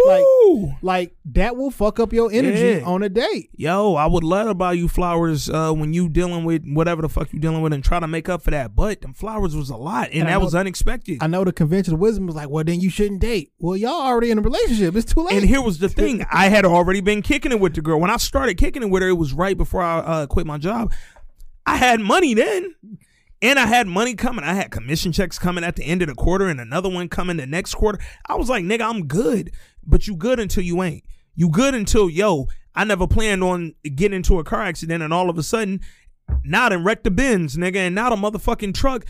Oh, shit, I got the insurance where my deductible was $1,000 because it made my fucking payment lower every month. And now I got to pay these niggas $1,000. And now they done went into the Benz and found out it was electrical issues inside the whip that had nothing to do with your car accident. For us to fix that, your insurance company ain't covering it. So now you got to pay another $900. Nigga, what the fuck you gonna do when all that happens out the blue and your girl talking about date night? So I get where Lawrence was at. I get why he wasn't explaining that shit properly in the moment. And how much of a piece of shit nigga you are if you can't pay for the dinner and the movie. Like, how, you broke ass nigga, you can't. A man's supposed to provide. The Bible says, like, damn, God don't even like me no more. Like, shit. My Lord and Savior was like, nah, fam. Dog. Thou shalt not get thee buns no more. Yo, when somebody tells you what the Bible says about being a man, it's like the most deflating shit possible, because nothing I can say beats the Bible, nigga. Like, the Bible didn't tell me that I had a response to that. So I love this moment. I love this scene. I thought that the two of them kicking it and just being open and honest was gonna. I still didn't know where the night was going, dog. Like, at every level of this episode, even to this point, I still thought we might see the remaining characters, like the other cast. I didn't know this was finna be all them the whole night, even through the restaurant scene. So they get up, and they eat dinner, they do their drinks, and when they leave, they go outside, and Issa, this was the first moment. No. Before she said that, before we heard my nigga pull up, Issa goes, get the busing. Issa goes, man, when was the last time you been to, what was it called? Art Walk. When was the last time you been to Art Walk? Like, they were standing outside kind of awkwardly at the end of the night. No, this was after the talk. No, what? No. I know it was that. It wasn't after Dude, because I thought Dude and them said they was going over to Art Walk. No, he came. So she asked him that, and while they was having that, he hit them with the brat. And then after the nigga left, TSA, after he left, she goes, man, you know, that nigga funny. He like, yeah, I see why you dated that nigga. And he was like, let me know how Art Walk is. And that's when he hit that walk off and shit, dog. But either way, they outside, they talking. It's post dinner. It's that, like, let's continue the small talk because I ain't ready for the night 10. It's that, do I tell you to come through? Do it like, what do you do next? Do I stay? Do I leave? Do I go? Like, they was on their Donnell Jones outside the restaurant. And then we heard that, brat. My nigga back, TSA back, dog. And what was this nigga name? Calvin? I don't know. Nigga Calvin walked up, and he was with Mazda. That's funny wild. Funny part about Mazda, that act, I don't know her name officially, but she was in our section at Dre's when I was in Vegas last September. And I knew it the minute she started talking and I saw the braces. I was like, that's old girl my man cousin Marcus was on, dog. So that was really funny to me because I'm like, oh, I actually kicked it with her. She was pretty cool, but she drank up all the liquor. She was thirsty as fuck, nigga. But anyway, TSA walks up. And as soon as he walks up, he started right out making it awkward. Off top, if you walk up on your girl talking about brat, it's awkward already. But when you walk up like, damn, you back here again? You ordered the prawn joints, huh? And that nigga Lawrence was with it, though. He like, oh, this who you came here with? Yeah, Lawrence was like, yeah, she did order the prawn joints. And she ordered the ribeye. And TSA was like, oh, y'all had a whole feast in there. And he was like, we finna go up in here and fuck shit up. Like, my nigga, yo, let's appreciate TSA, babe. He a real nigga. My nigga TSA is a real nigga. My nigga brought drugs and liquor and dick to Issa every time he went through there. Always told the truth. He always kept it a buck with her. And my nigga, he played security at her little, her fundraiser. And the nigga was like always with whatever. Like, he never was like, oh, you on some? He ain't Judge Issa. He just kind of ran. You don't want to kick it no more? All right, cool. He was cool with everything. Like, oh yeah, I got a lot of kids and I'll be busting in chicks. And then last time we fucked, my condom broke. You done? I understand. Like, my nigga's just cool, dog. Lawrence playing it like, so what exactly do you? And he was like, yeah, how do y'all know each other? And that nigga was like, we used to get it in, nigga. And I don't know. I just like dog energy, man. He was funny. He was that. This season, he was that Thug Yoda. He was that. I thought it was Thug Yoda, and I almost when he first started saying, I almost got angry. Like, come on, y'all can't keep using Thug Yoda. Yeah. Like, he can't be that. He can't be a joke. Yeah, like because he was like a natural. Like, it made sense. Like, oh, we're walking through the dunes, and my neighbor came out, and it's Thug Yoda because he lived over here too. But, I I enjoyed the dialogue because Issa was sitting there painfully awkward. And like, she really looked like she wanted to go, but Lawrence was having fun with it. He like, oh yeah, y'all used to date? Like, what's up? And then the nigga was like, Mazda was like, we need to get in here so we can get to wherever they was going after. So they dip. And then Lawrence hit Issa with what I thought was probably the best fucking moment of the one of them. He goes, yeah, man, so art walk, dog. Let me know how it is. I'm about to get up out of here. And that nigga walked off on her. How did you feel in that moment? Well, because if I'm not mistaken, didn't he get a text from Condola or a call from Condola? So he got a text from Condola in the restaurant. Yeah. The call came when they were at Art Walk. Yeah. So in the restaurant, I'm glad you brought that up because how the fuck dare we forget it? She had gone to the bathroom after the convo they had because it was, let me go regroup, nigga. Like, even though we handled that and no eggshells and all that, but it was still a heavy moment. So she went to the bathroom, and when she goes to the bathroom, he gets a text from Condola. Condola's like, yo, I know you said Tuesday, but any chance you're available to talk tonight? And it was like, oh, shit. Nigga say, yo, I'm out. I'll hit you later. Like, I'll hit you when I'm done. And it was like, oh, shit. Like, what's going down, nigga? Off top, when you first see the message from Condola, what was your thoughts? I was surprised. It was, when I saw it said Condola, I'm thinking like, oh, how random is that? But you know how niggas' radar is. Like, when you think your girl moving on, you can call her. Like, well, you just know when she got so you'll call her. I'm thinking like, damn, her nigga radar is on and shit. And I had to rewind and pause so I can read the message. Yeah, I did the same thing. I'm like, so y'all been in conversation. I'm like, well, damn, Lawrence, you said you wasn't fucking with her no more 25 minutes ago to Issa. I'm like, I wonder what kind of shit Lawrence on. So, I ain't gonna lie, dog. And I still, as much as I enjoyed this episode, I enjoyed Issa and Lawrence's entire night. Lawrence's behavior confused me this episode, man. And it confused me because I was like, yo, it takes me back to the end of last episode when he made the call and said, hey, do you want to get drinks? I was like, who was he really trying to get? Like, did he reach out to both of them just on some like, they both my exes, let me just shoot some in the water, nigga. And if one of them fucking says, yeah, I'm going to go out with her and I'm going to keep it a buck and we going to be open and we going to talk about where things went wrong. And I'm like, did Issa just happen to reply first? And then Condola reached back and was like, yo, yeah, I can get drinks. And he was like, so Tuesday, because Issa already going out Friday. So I give you my Condola theory. Okay. Well, one, I think this was closure. I don't think Issa and Lawrence are getting back together. I think they. You already know. I hope not. So I think they're going their separate ways. Okay. But I believe the question that Condola posed was like, "Are you over Issa?" Essentially, and like I think he needed to find out if he was. So they called. We had dinner. Find out what. Like he needed a closure to understand that shit is completely over. And since how we know how it ended, they look at each other. Yeah. Kind of was like. I feel like that was their final. That was the send off. It definitely could have been, but I also, before we got to the look and all that shit, if the reason for going out with her was to make sure, like, yo, let me see if I am over Issa or not. He definitely didn't look like he was, nigga. Even again before the end, before the look and the exchange, before she got up. I also think Condola's peppermint. Pregnant. I know what you mean. Y'all gotta watch Bobby's World. So Condola had text while he was in the restaurant. He told her, "Yo, I'm out right now, but I'm gonna hit you later when I leave, when I'm free." And then so fast forward, they're outside. TSA dog just dipped. Lawrence was like, "All right, Mil, it was great, man, catching up with you, dog. Let me know how art walk is." And he walked off, and I was sitting there like, dog, I know this nigga ain't just dipped to go see Condola, but I also kind of was like, this nigga dipped shit, to go see. He was trying to get back with Condola, but he needed that closure with Issa first. Issa was looking like, nigga, and Issa was literally standing there like, okay, nigga, and then you heard that. My nigga Lawrence was just joking, dog. That nigga said, I'm fucking with you, man. Let's get it. Smiling like a little hoe. I'm over here like.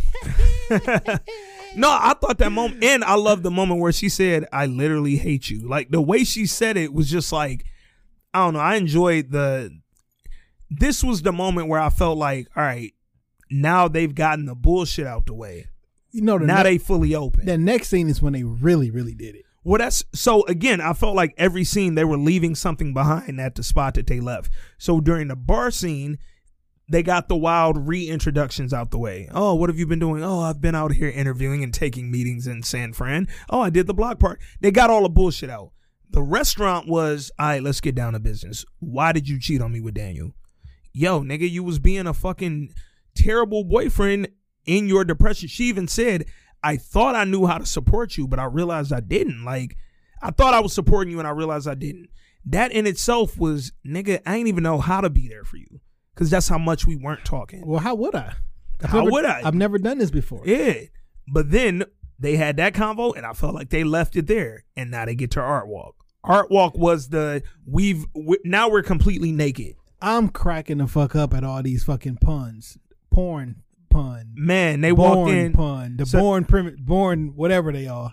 I'm cracking the fuck up. So they walked into Art Walk and Issa, because this is definitely my type of joke.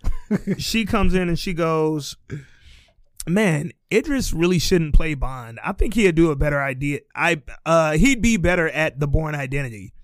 And then Lawrence was like, nah, he wouldn't do good in The Bourne Identity. I think they're working on the farm version of it, The Corn Identity. And then from there, they went fucking corn, porn, warm. Like, they was just doing all the identity. And it was like, yo, now we're reestablishing their chemistry. When they got to that warm identity, and then the global warming, then it was like, but we really do fuck with I'm like, because in California, global warming matters. Yeah. Like, so at that point, I'm thinking like, these niggas is trying to make me okay with them being together.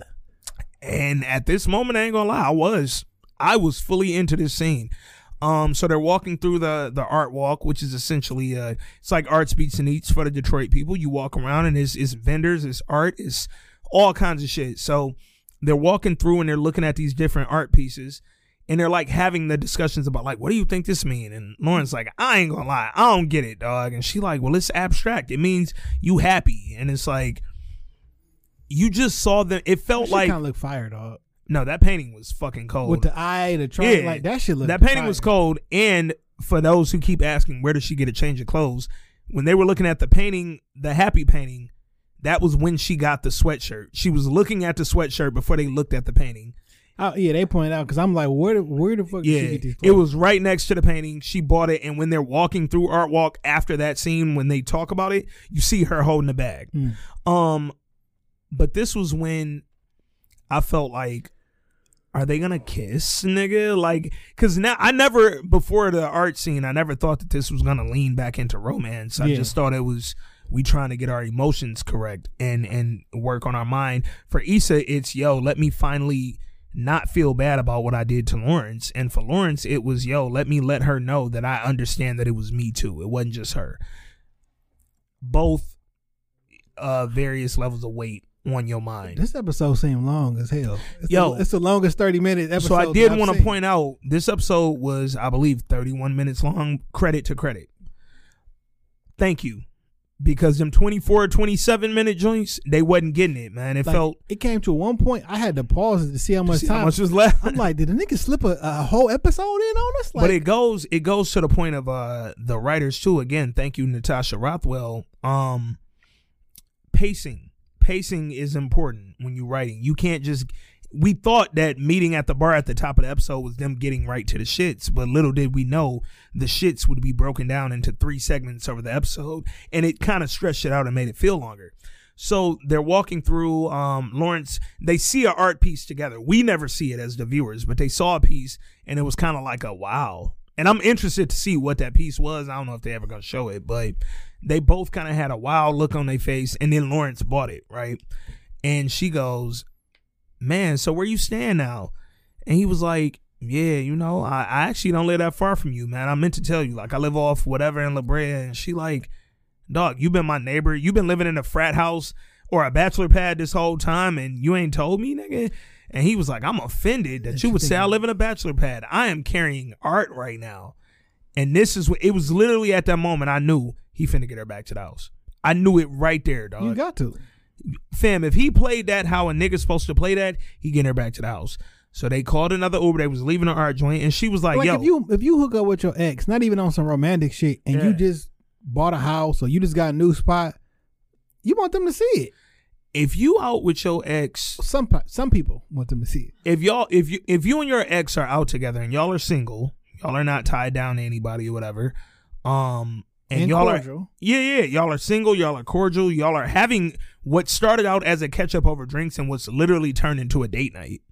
Because dinner and drinks and an art show, that's a date night. Right. That ain't us catching up over drinks. And if the thing you wanted to talk about was, I've been wondering what life would be like if we never broke up. You ever got one of the messages or texts or emails or anything? Oh yeah, I got an email about that. I deleted shit out there. I didn't even want to read because I was like, I know what life would be like if we never. It'd be miserable. Like I would have been fucking upset and living in DC, mad at my life, nigga. But they leave the art show and Issa's like, do you want to share another lift or whatever?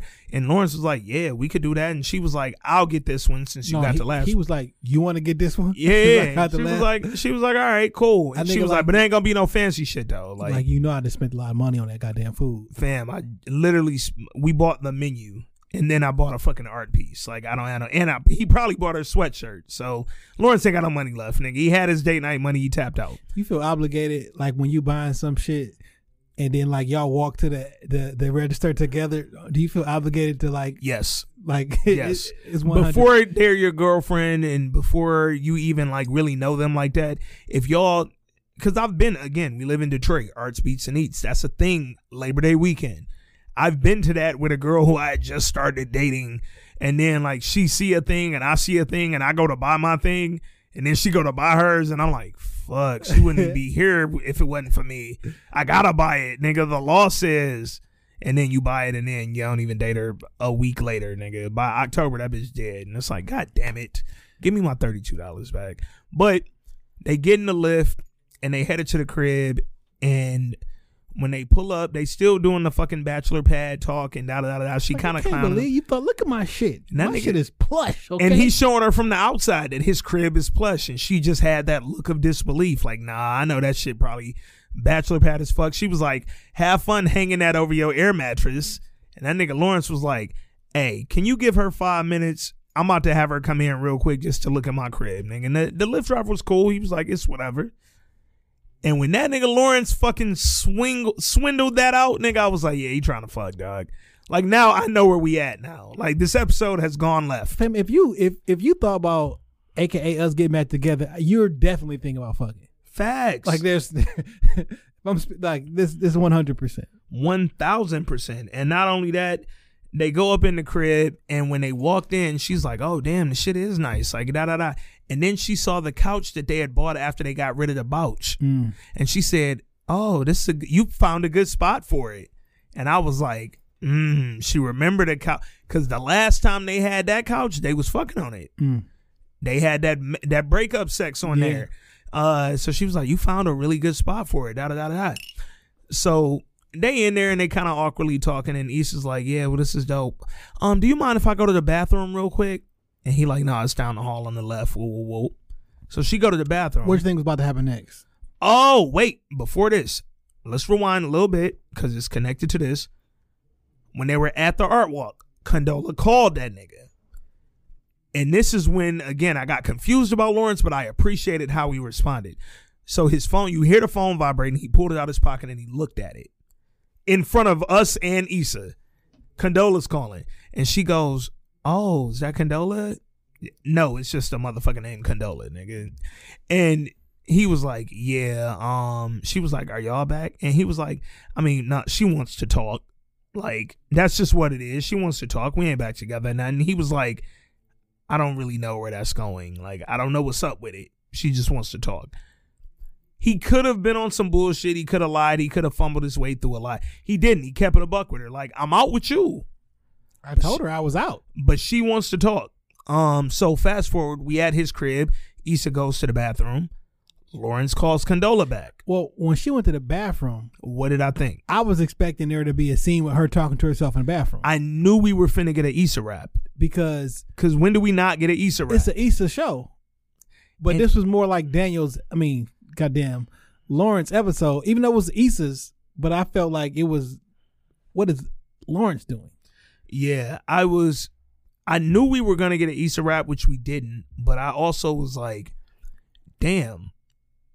Maybe we're done. Yeah, I thought it was like, yo, she's finna go pee. No, maybe we're done with the Issa in the mirror. Because remember last 2 episodes ago, yep. She looked in the mirror, ain't nothing happened. Yeah, like, fam, when she ran up on Molly at the Ethiopian spot. Like, you got to make your decisions on your own now. There is no more look in the mirror and your alter ego, so to speak. Fuck that. I need the freestyles, bro. If I don't get the mirror freestyles, why am I here, nigga? But she went to the bathroom, and we don't know what she did, because a lot of people on the group thread, shout out to the Facebook group, a lot of them is like, she went to the bathroom to pat that pussy down, nigga. Had to go in there and fucking hit that bitch with an Eve's wipe. You know, I hear the water running when y'all go in the bathroom. Nigga, you trying to wait till that water get warm. You don't know we in the hood. This should take 10 minutes to get warm, nigga. Better wipe that down with the cold wipe. But we don't know what Issa went to do, but we do know what Lawrence was on. Lawrence called Condola back, and we don't hear Condola's side of the convo, which I thought was like weird. Like, y'all can have them, you can split screen it or give me her voice or whatever. But Lawrence is like, no, that's cool. Oh, you still want me to come out? You still want? Damn, I thought I had pissed you off enough by not hitting you up that I could now be like, oh, my bad, it got late. I ain't know. I let's catch up Tuesday. Why like you planned. make that call while she was still in the house, though? I don't know why. Fam, you had already ignored her call. You have zero. You ignored her call when she reached out. When she texted, you told her, I'm out. I'll hit you when my night is over. Because now you ain't have to call her back. Now it makes me think like, oh, you actually have to call her back. Yeah. Because you stepped outside. Now I'm wondering if him and Condola, granted, Condola wants to talk, and we're going to talk about what she may want to talk about in a minute. But now I'm thinking like, damn, have you and Condola already like started to talk? Because having to step outside on your front porch and close the door to call a girl back, why? Why are you doing all this when you dealing with 2 of your exes, nigga? Like, you didn't have to call Condola back that night. Not while Issa was there. Right. But he called her, and he even, again, just like he did with the text, he goes, yeah, I might still be able to make it over there. I might could come to that. I might could do that. So he hit her with that, I might could, nigga. And when he goes back in the house, Issa's standing there. She heard a little bit of that. Issa heard a little bit of the conversation, and she goes, was that Condola? And Lawrence is standing there like, yeah, that was Condola, man. I'm glad a nigga ain't lie. And so, all right, let's talk about the energy for a minute. Lawrence was keeping it a whole 100 with Issa. He was keeping it a buck. Yes, this is Condola calling. Yes, that was Condola I just talked to. She wants to talk. What's good? Miley, what's good? But he wasn't keeping that energy with Condola, nigga. He was telling Condola, yeah, no, when my night is over, I might come meet you. Which he ain't had no obligation to tell Condola what he was out doing. But I did think it was a funny juxtaposition how openly honest he was being with Issa. Because you see what, I mean, your night is going straight. And for the first time in you and Issa's relationship, or since y'all broke up, rather, you felt like you could be open and honest. Because you're like, what do I have to lose? But with Condola, you know, there's still a little something to lose, which is why I'm with you. I don't think that they're getting back together, him and Issa. I think that it's like, yo, we had a moment, we had our night, we had our thing, and now that that's over. Did you watch the after talk thing? Yeah, I did. And that kind of confirmed for me, because they was like, yo, she never gonna see Issa. He was like, you never gonna see Issa again. Yeah. Type shit. This was like, how random is it gonna be like, yo, let's hang out again? Like, and again, Lawrence initiated this night to talk.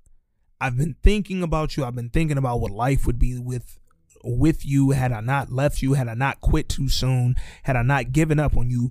And I know I fucked up, but I do have some questions about why you cheated on me and why you felt like our relationship ended. And I felt like he got all of that. But now everything beyond that was extra credit. Yeah. This is all extracurricular shit.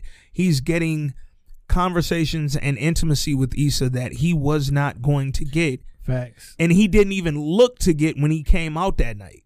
But now that he's getting it, Lawrence is being a nigga. He's a single nigga. Yes, I was going to see you and I was going to hook up with Condola Tuesday. Hey, ain't it funny how, like, who you was spinning for who? Man. Because that really tells you who. Condola catching the fucking whirlwind spin right now. That really be telling you, I won't say you. Yeah. It tells me who is more important when I will drop everything, fam, to hang out with this person. When that girl, because he's single right now, so the obligation is non-existent to either of these women. But when that one say she want the night to keep going, you ain't leaving her for the other one. Period. So I'm thinking like, damn, this how this shit gonna end? Yeah. Oh, because they still got the Lyft driver out there waiting. I'm thinking like, damn, dog, this how this shit gonna end? Yeah. Awkward. You know what I'm saying? Like, y'all did all shit. this night, all this chemistry, and it's I'm awkward thinking like, now. Damn, and Lawrence, you fumbled the bag. Yeah. Like, you fucked this up. And then, because you could have just told Condola, yo, tonight don't work, but I'm Tuesday. We still on for the night we had planned. And you could have been done. What night is this? I don't know. I have no clue what night it is. Because when Condola reached out and said, hey, I know you said Tuesday, but is tonight good? I'm like, maybe Sunday? I don't know. It got to be Sunday. Got to be a Sunday. Because remember, this is Sunday. This is Sunday. Got to be. Or this is Monday. Think? This is Monday. Because it was Sunday when she saw Molly and them in the airport. In the airport? He made the phone call. They probably went out the next day, which is Monday. So then while she's texting him like, yo, I know it said it's going to be Tuesday, but can you get together tonight? It got to be. Yeah. Because I know it wasn't a whole fucking week. Yeah, that's one of the things in my rewatch that I'm going to be looking for. Like, what it was day Friday is this? when Molly went out of town. Could be. They probably went for the weekend because they was only there 1, 2, 3. So Friday, Saturday, Sunday when they came home. Came back Sunday. Lawrence made the call. Mexico not that far from Cali. No, so not at all. That's a hop, skip, and a jump. Yeah. And then him and Issa go out the next day because you ain't same day in it. He just got back from San Fran. Yeah. Go out Monday, and then he planned on Condola Tuesday. And he missed the block party because he was in San Fran, and that block party was Saturday. Well, I guess it was a week later they went out. Yeah, it had to be because either way, it feel like maybe Monday, dog. Yeah. Maybe Monday, could have been Sunday, but definitely not Tuesday because Tuesday was gonna be the day him and Condola met. So in any event, Issa asked him straight up, yo, like, was that Condola? Lawrence kept it a buck. Yeah, she wants to talk. Now let's get on this real quick. There's a lot of theories out there. A lot of folks saying Condola pregnant. She peppermint. I feel like so I got two theories, right? So on the one hand, yep, I think Condola pregnant because boy, she is on his head. But not only is she on his head about linking up and talking sooner than they planned on talking, she's not getting mad at the spin. When that nigga tells her, yeah, no, I'm out right now, but I'm gonna hit you later. Then when he tell her, yeah, I might could still make that work. I might could be over there later. She not getting upset. She with the shits because she knows I don't give a fuck. I need to talk to you, my nigga. And I need to talk to you sooner than later. Because let's say this is Monday. Tomorrow is too motherfucking far away, nigga. I am pregnant with your child, bro. So it makes some sense. Like, what else you trying to talk about? And that's my other theory. If it ain't you pregnant, then he might got to get out of there because Condola, her energy, she might be a little possessive, nuts, crazy. Because, fam, you broke up with me. You didn't want to be with me because you wasn't ready to get nothing serious. We think that's what happened. We think. Maybe she didn't. But the reason for the breakup was because you didn't think that our shit was so serious because you had been divorced for 1.5 years and you wasn't really ready for that. I've been ready for that since I left this. And you were the first woman since I left this that I was really investing in. I was meeting your friends. I was coming to Friendsgiving. You ain't even invite me to that shit. To Friendsgiving. To Friendsgiving. Not to meet your family. Not what Molly and Andrew was debating. You didn't invite me to meet your friends, dog. Like, so. And these look like all work acquaintances. Yeah, like these wasn't important friends. Y'all didn't look all friendly. Fam, I couldn't meet drunk Nikki. So whatever reason that him and Condola broke up, whether it was him or her who initiated the breakup, she initiated the vibe that let it be known that this wasn't going to work because she was looking for something else than what Lawrence had in mind. So when Issa asked him if it was Condola and he told her, yeah, she wants to talk, Issa kind of was looking like maybe she might play the Issa role and be like, oh, that's what's up. She had the, oh, that's what's up face.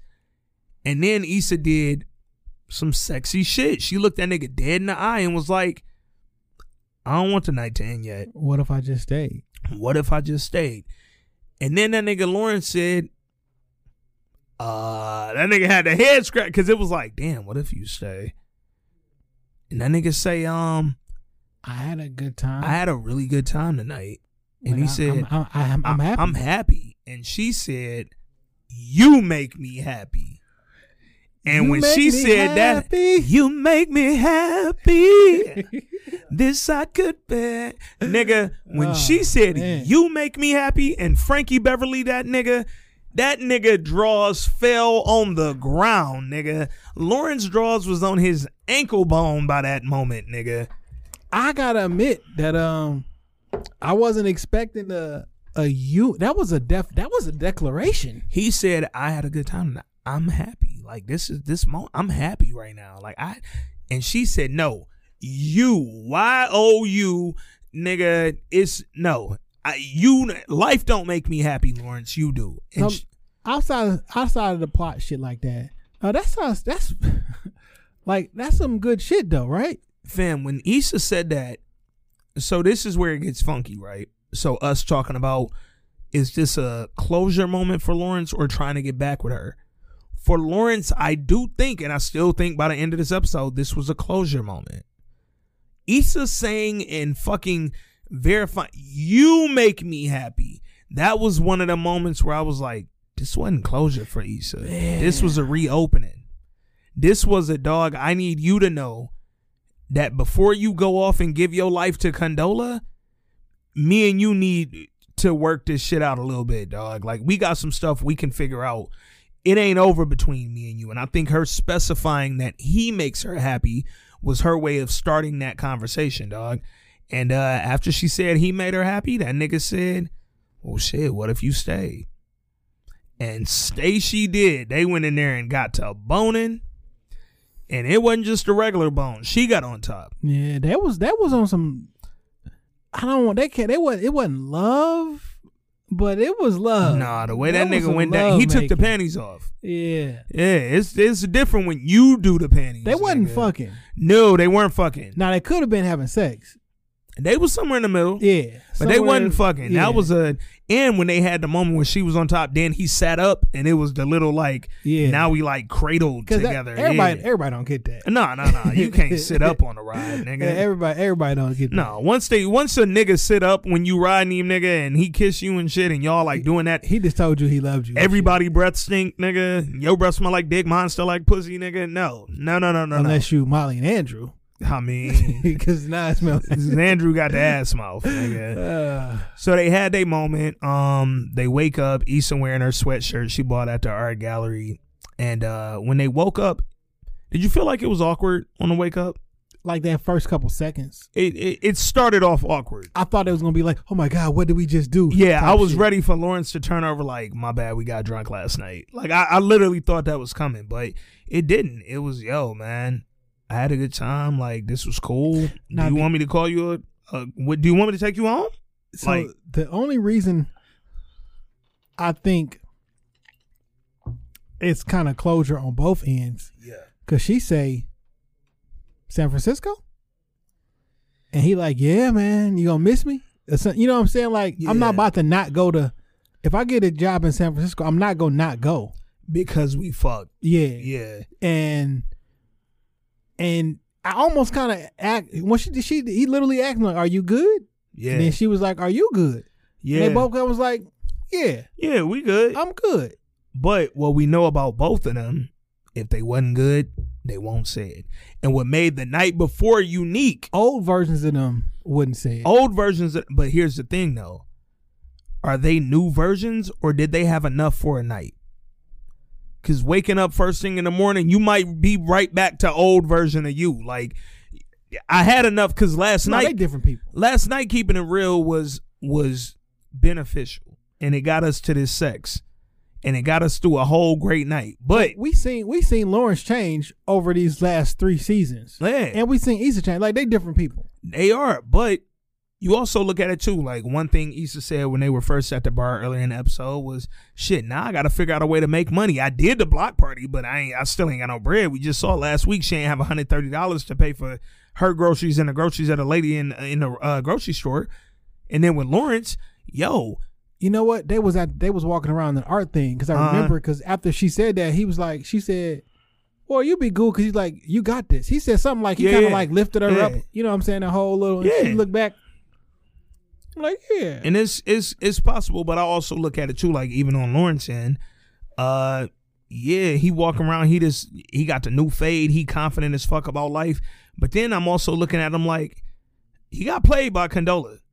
Like that ain't go the way he thought it was going. He thought he was doing everything right, and it still went left.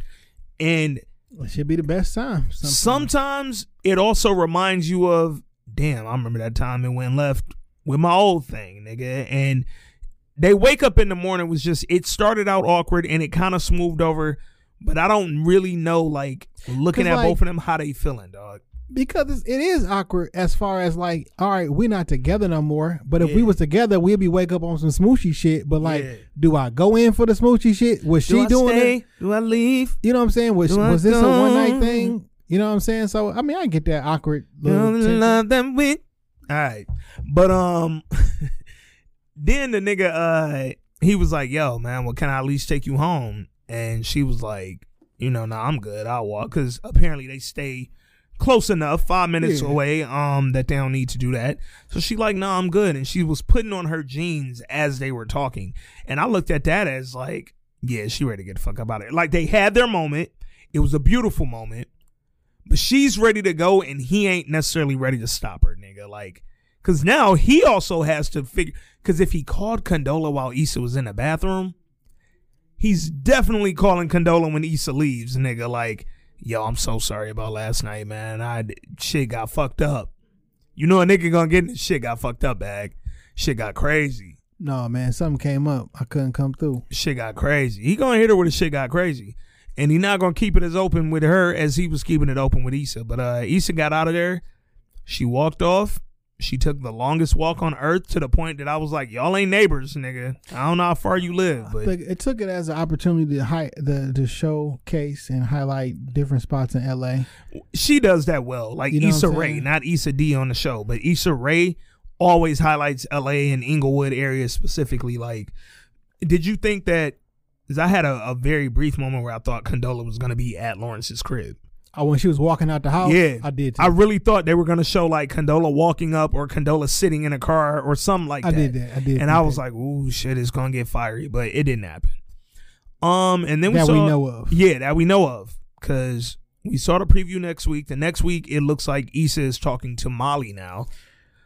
Same convo she had with Lawrence that he initiated. It looks like Issa initiates to Molly. This is also why I think it was closure.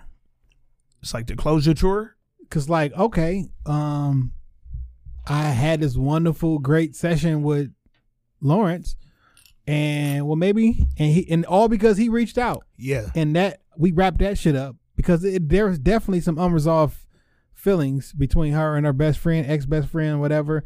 And man, you need closure, dog. Yeah. People act like you don't. You may never get it, but you probably need it. Yeah. I agree that the relationship that Issa and Molly had requires closure. Whether they become best friends or not, again, not as important as making sure that the two of them can walk away respectably.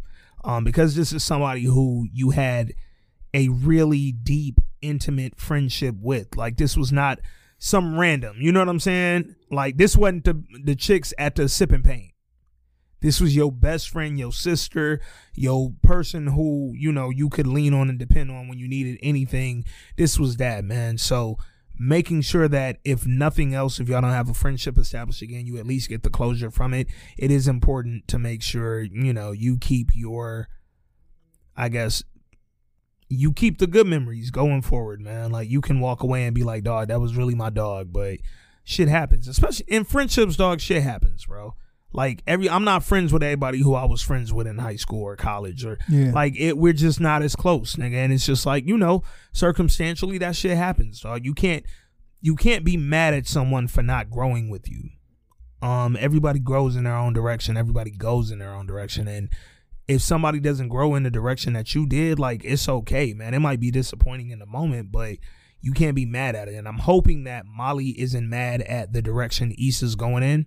I feel like she will be, based on her character, but I'm hoping that she's at least open. Like, obviously she's open to the convo because she met up with her at the diner in the preview. But I'm hoping that during that because she was telling Andrew before she went to the diner, I don't really see the point. I don't want to go meet up with her. Andrew basically was like, bitch, if you don't go over there and meet her, because like I know I'm on your team, but you know this was fucked up, the thing that you did. That nigga said, take your motherfucking ass to that diner. Because here's another thing. Andrew probably sick of her shit too, dog. Like, I can be the supportive boyfriend. I could be the honest boyfriend. But at a certain point, your relationship with this woman is starting to impact my relationship with you. I tell you what, if you can leave your best friend like that at the drop of a dime, I don't trust you enough to invest all of my feelings for you, man. Without something drastic. Because Andrew ain't happening. been around since the beginning. Yeah, I've been around since Nate. Nate. You'll get rid of me. I've been around since Nate. I've been around the last 6 months of this shit. I don't know if you love me and you all that, if that love is really strong enough to deal with. If you get rid of that motherfucker at the drop of a dime, nah. Yeah, man. So I'm curious to see what the next 2 episodes bring. How long will it take for me to feel secure? Yeah. Where your day ones at? If a nigga don't got no day ones, first of all, a lot of women don't trust anybody, male or female, with no day ones. Period. You better move to a different state. Period. And you better still have a best friend somewhere in another state. Yeah, you better be able to call your best friend, nigga. FaceTime them or something. Who you know longer than 10 years? Yeah. I dated a girl in high school who, again, this tells you how long ago this was. This was 01, 2000 maybe. But we still, friends on Facebook and all that shit. Like, I don't keep up with her life. But one thing I know about her, she don't have no friends from high school through college. None of the people she had been friends with through, like, various points of her life are still somebody she considers a friend. And in my mind, I literally said, dog, like, yo, she never realized she was the problem. Nope. She was because if you ain't got one day one, you don't have one person who can depend on you, who you can depend on, who trusts you, and vice versa. And if you don't have that, I can't fuck with you. I can never be with you.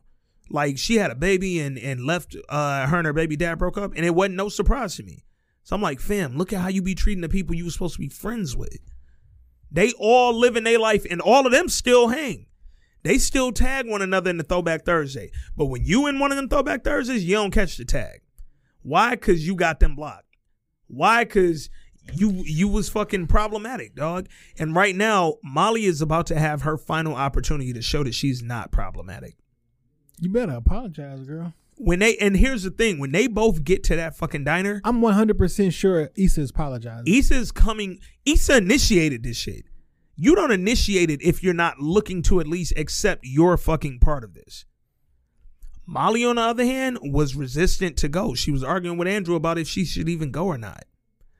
I don't think she coming in the most fucking open, dog. So we gonna see. But we got 2 episodes left, bro. What's the last one gonna be about? That finale, I feel like we're gonna, because next week I'm already willing to bank most of it will be about Issa and Molly meeting up. I'm kind of irritated now, though. Why you irritated? Because we know what next week's episode is gonna be. Issa, Molly. So we definitely not gonna get into Tiffany shit. Nope. Are we gonna find out what happened to Lawrence and Condola? We gotta figure out and I wrote in the group today. I said, or maybe I thought to write it. I don't remember. Or Lawrence, because I don't like. Condola wasn't but in 3 episodes tops, and only one with actual speaking role. Like, you know what I'm saying? Like, she don't have, though her role was quote unquote important. Like, she not really a staple. She ain't like a staple. I don't care about her. I don't got no attachment to her. Like, she can not come back next season. But like, we are clearly invested in Lawrence, so we want to know how that wraps up. She's definitely not a staple, but I look at it like she was built up as more of a character than, let's say, TSA Dude. TSA Dude was kind of like the comedic relief. He had a few scenes. Yeah. It was in and out. And then when Issa told Molly, I'll stop fucking with that nigga. He got mad kids, blah, blah, blah. I was like, okay, if we never saw TSA Dude again, even before he had this funny ass cameo, I was okay. With Condola, y'all actually started developing her and Lawrence's relationship. We had a whole night during the Friendsgiving at her house. Like, y'all put us in her crib. If she not back next season, that's one thing. But if y'all don't wrap it up, you can't just wrap her up with him avoiding going to meet up with her. Like, no, I need to know what that meeting. Why was she so anxious to talk to this nigga, dog? If she wasn't pregnant, that's fine. I ain't tripping off that. But what was it that had her like, yo, nigga, I really need to see you. I can't even wait till Tuesday. I just want to know, man. So we got 2 episodes. We know what next week is about. The finale. It's also late as hell. It's late as fuck. Like, why you want to call? Like, it can't be business this late. It has to be. This was personal. This was me and you.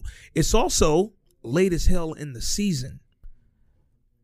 This is where, no, I didn't have a problem with the fucking Issa throwaway episode. I didn't have a problem with the Molly throwaway episode. But this is where I look at those 2 episodes and say, yeah, they were actually more entertaining than I anticipated. They were kind of needed, though. Were they, though? Yeah, they were. Were they, though? When you talking about developing people's characters and fleshing that shit out, that shit needs to flesh out. You could have gave me Issa spending a day by herself and Molly going on vacation with Andrew in 1 episode. No, I don't think you so. could have did that. In 30 minutes? In 26 minutes? Fam, they've done more in 30 minutes. But you got to get the full thing. Because if all you showed me was that Issa was lonely and Molly could be kind of bitchy and defensive, we already knew that. But no, I didn't get nothing from the episode. You got to show Molly, her being normal, adversity happening, trying to overcome that adversity on some mental health. Like, there's a lot. That's a lot to go. You know what I'm saying? They've done more. I feel like they've tackled more in 30 minutes. But again, when I look at 10 episodes, granted, the longest season we've gotten through 4. When I look at 10 joints, if you spent 2 focused individually on 2 different storylines, and then now we get the Issa Lawrence, which was great and it was done phenomenally, but then next week we get the Issa Molly, nigga, then it looked like, yo, we don't get everything back till the finale. That's 3 or 4 straight episodes that's like about individual storylines on a show that's about an ensemble. It just really gets lost. Issa. The ensemble never. So we want it to be about this ensemble, but it's not. They don't never flesh out the additional characters, and I've come to realize they just not probably. I've accepted that they won't develop Kelly and they won't develop Tiffany, and that they probably put there to have us talking and have conversations about it. Spark a conversation without ever having to delve into the actual. You know what I'm saying? Because. Yeah. Unless they gonna do that shit all next season, and like the timeline and whether the kid is who, like, I'll say this before we go. I'm over the Tiffany storyline, like not the storyline as in seeing her and Derek and the baby. That's fine. I don't care if she cheated on a nigga no more. Y'all had a window to really explore that and you didn't. The the postpartum depression, clearly she's experiencing that. I've even seen Amanda Seales on her thing say that directly on her Instagram. Yeah, Tiffany's experiencing postpartum. But if y'all ain't gonna develop it, like, I'm kind of over y'all talking about it, like, or hinting at it. You don't have to hint at Tiffany don't really like her baby if you're never really gonna dive into her being a victim of postpartum depression. So all that said, this episode was phenomenal. Whether the next 2 are not phenomenal, I don't know, nigga. But this one was great. I can't see them fumbling the bag on the last 2. I don't think so. And Insecure has been very consistent with their finales. Their finales have always been like jaw dropper, leave you kind of wondering what the fuck's next. But I'll tell you what, though, man. I was proud of Issa D and Issa in general. From how the show, because like, so we looking at Issa's character and how she's progressed. Yeah. But Issa herself has progressed so much in these last 4 seasons. Facts. She looks like a different person from season 1. Yo. She looks, talks, the acting is better. The acting is better, but let's be real fucking clear. Issa Rae fine as hell. Issa Rae, somebody said it on the group chat. Shout out to the homie Brenda. She said, who the fuck is doing her makeup? 'Cause her shit flawless every week. They got her skin. However y'all blending her makeup, and I don't know, I'm a dude, I don't know nothing about all that shit. But whatever the fuck they doing to make this nigga Issa, this brown dog, it's amazing. She Louis Bag brown, nigga. Man, she right Twix brown, nigga. Her thing, man. So I'm enjoying. This is by far my favorite season. This I've said it. Favorite season. So let me how do I want to put this right? It's my favorite season because I'm entertained by each episode. Yeah. The plot is moving forward. It's shot great, and the acting is great. Yeah. Does everything happen on the show that I want to happen? No. But I'm not writing the show. But I am still entertained. It's been a really good season, and this is one of them shows that you right, man. It's gonna have to get talked about. Yeah. We're almost through the end of season 4, and even the quote worst season, every show ever, even classics, has a worst season. Niggas can't pretend The Wire season 2 doesn't exist. No matter how much it might have tied into the overall fucking story arc, it was still like a standout. That was like starkly different. Because it didn't have a lot of gangster and nigga shit in it. And that was the shit we were introduced to. We got introduced to the Barksdales. It ain't have enough Barksdale. It wasn't enough Barksdale in it. And with Insecure, season 3 was the quote worst one, but it wasn't bad.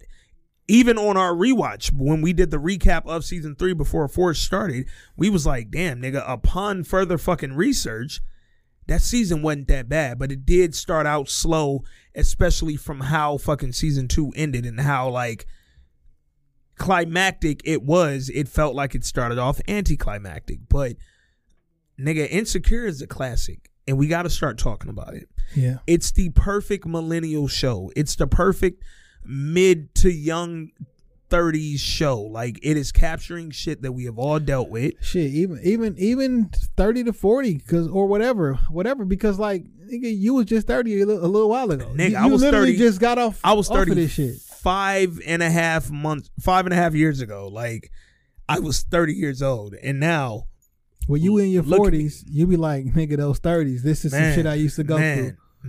Insecure is. But to your point about season 4 specifically, man, I don't know that I'm ready to quite say that it's my favorite season, because I do think seasons 1 and 2 were like really strong, especially rewatching them and seeing how they've tied into all the other seasons. But season 4 has been done damn near flawlessly. I like this shit, man. Every single episode of this season has been, like you said, they've improved on direction. They've improved on cinematography. They've improved on the script. The acting. Everyone has gotten better. And what's so funny, 4 seasons in, even though there's a lot of laughs, per laughs, in this episode, right? That per laugh, nigga. It's a lot of per laughs. That's our ranking. But it don't seem as like a joke as the other seasons. Yeah, it seems a lot more serious. The humor isn't slapstick. The humor is smart. The humor is slapstick. The fall on the floor is slapstick, right? Yeah. But the moments that you laughed for literally the remainder of the episode were not slapstick. Fam, TSA, that wasn't a slapstick moment to me. That was like a genuine dog. Have you ever run into an ex and them niggas were mad inappropriate with the shit they were saying when you ran into them? Or just mad, you can read the room. Yeah. Or culturally unaware, like, man, we're not really supposed to say this type of shit in public to people on a date. We was at the fucking Watch the Throne concert, and my man ran into his ex and literally was clowning her. She was with her current nigga, and that nigga was clowning with his line of question. That nigga was like, man, how's everything going? How's you and your dude? Y'all doing all right? Oh, man, y'all taking care of Bill? Like, he was on that level, because he was like, he knew he made more and was doing better at the time in life than the nigga she was current. And that nigga was going in, and it was like, shoot this bitch up. And look, this is where it was like, yo, this ain't funny. But Issa figured out a way to take a moment that could be painfully awkward and find humor in it, dog. So, well, Issa and Natasha Rothwell, because Kelly wrote it, but it's just, this season has been done really fucking well. It's been written well. It's been nurtured too, dog. And to the point that we made earlier, that year and a half off, as upset as we were about it, as upset as fans were about it, right now they proven us wrong. They proven that they needed that time to let that shit develop. It's not that they proven us wrong. They came back correct. They did what they needed to do. What we said is, if y'all didn't come in for this long, if y'all been going this, it better come back y'all perfect. Better come back with some amazing shit. And them niggas have come back with some amazing shit. They have tackled damn near everything we wanted them to tackle. Nigga, I didn't anticipate getting a Issa Lawrence reunion ever. Not before like the final season. Like I thought they were gonna stretch out his relationships, her relationships. Oh, real quick. So they reconnected, they had sex, they had this amazing night. Where do you think that leaves Nate? We'll find out. I hope. Because Nate was starting to reestablish himself, or at least he thought he was. As friends? We don't know. Because Nate said, Andrew said they would just been hanging out. Yeah. But we also know that Nate, because he ghosted her, even though it was because of his whatever Nate mental don't health make her issues. Happy. She told Lawrence, "You make me happy." Yeah. You make me happy. That's a bold statement, dog. This week, because here's the thing, I think she may start spinning Nate the same way Lawrence was starting to spin Condola. Same person. They the same. They got the same thing. There's nothing wrong with them inherently.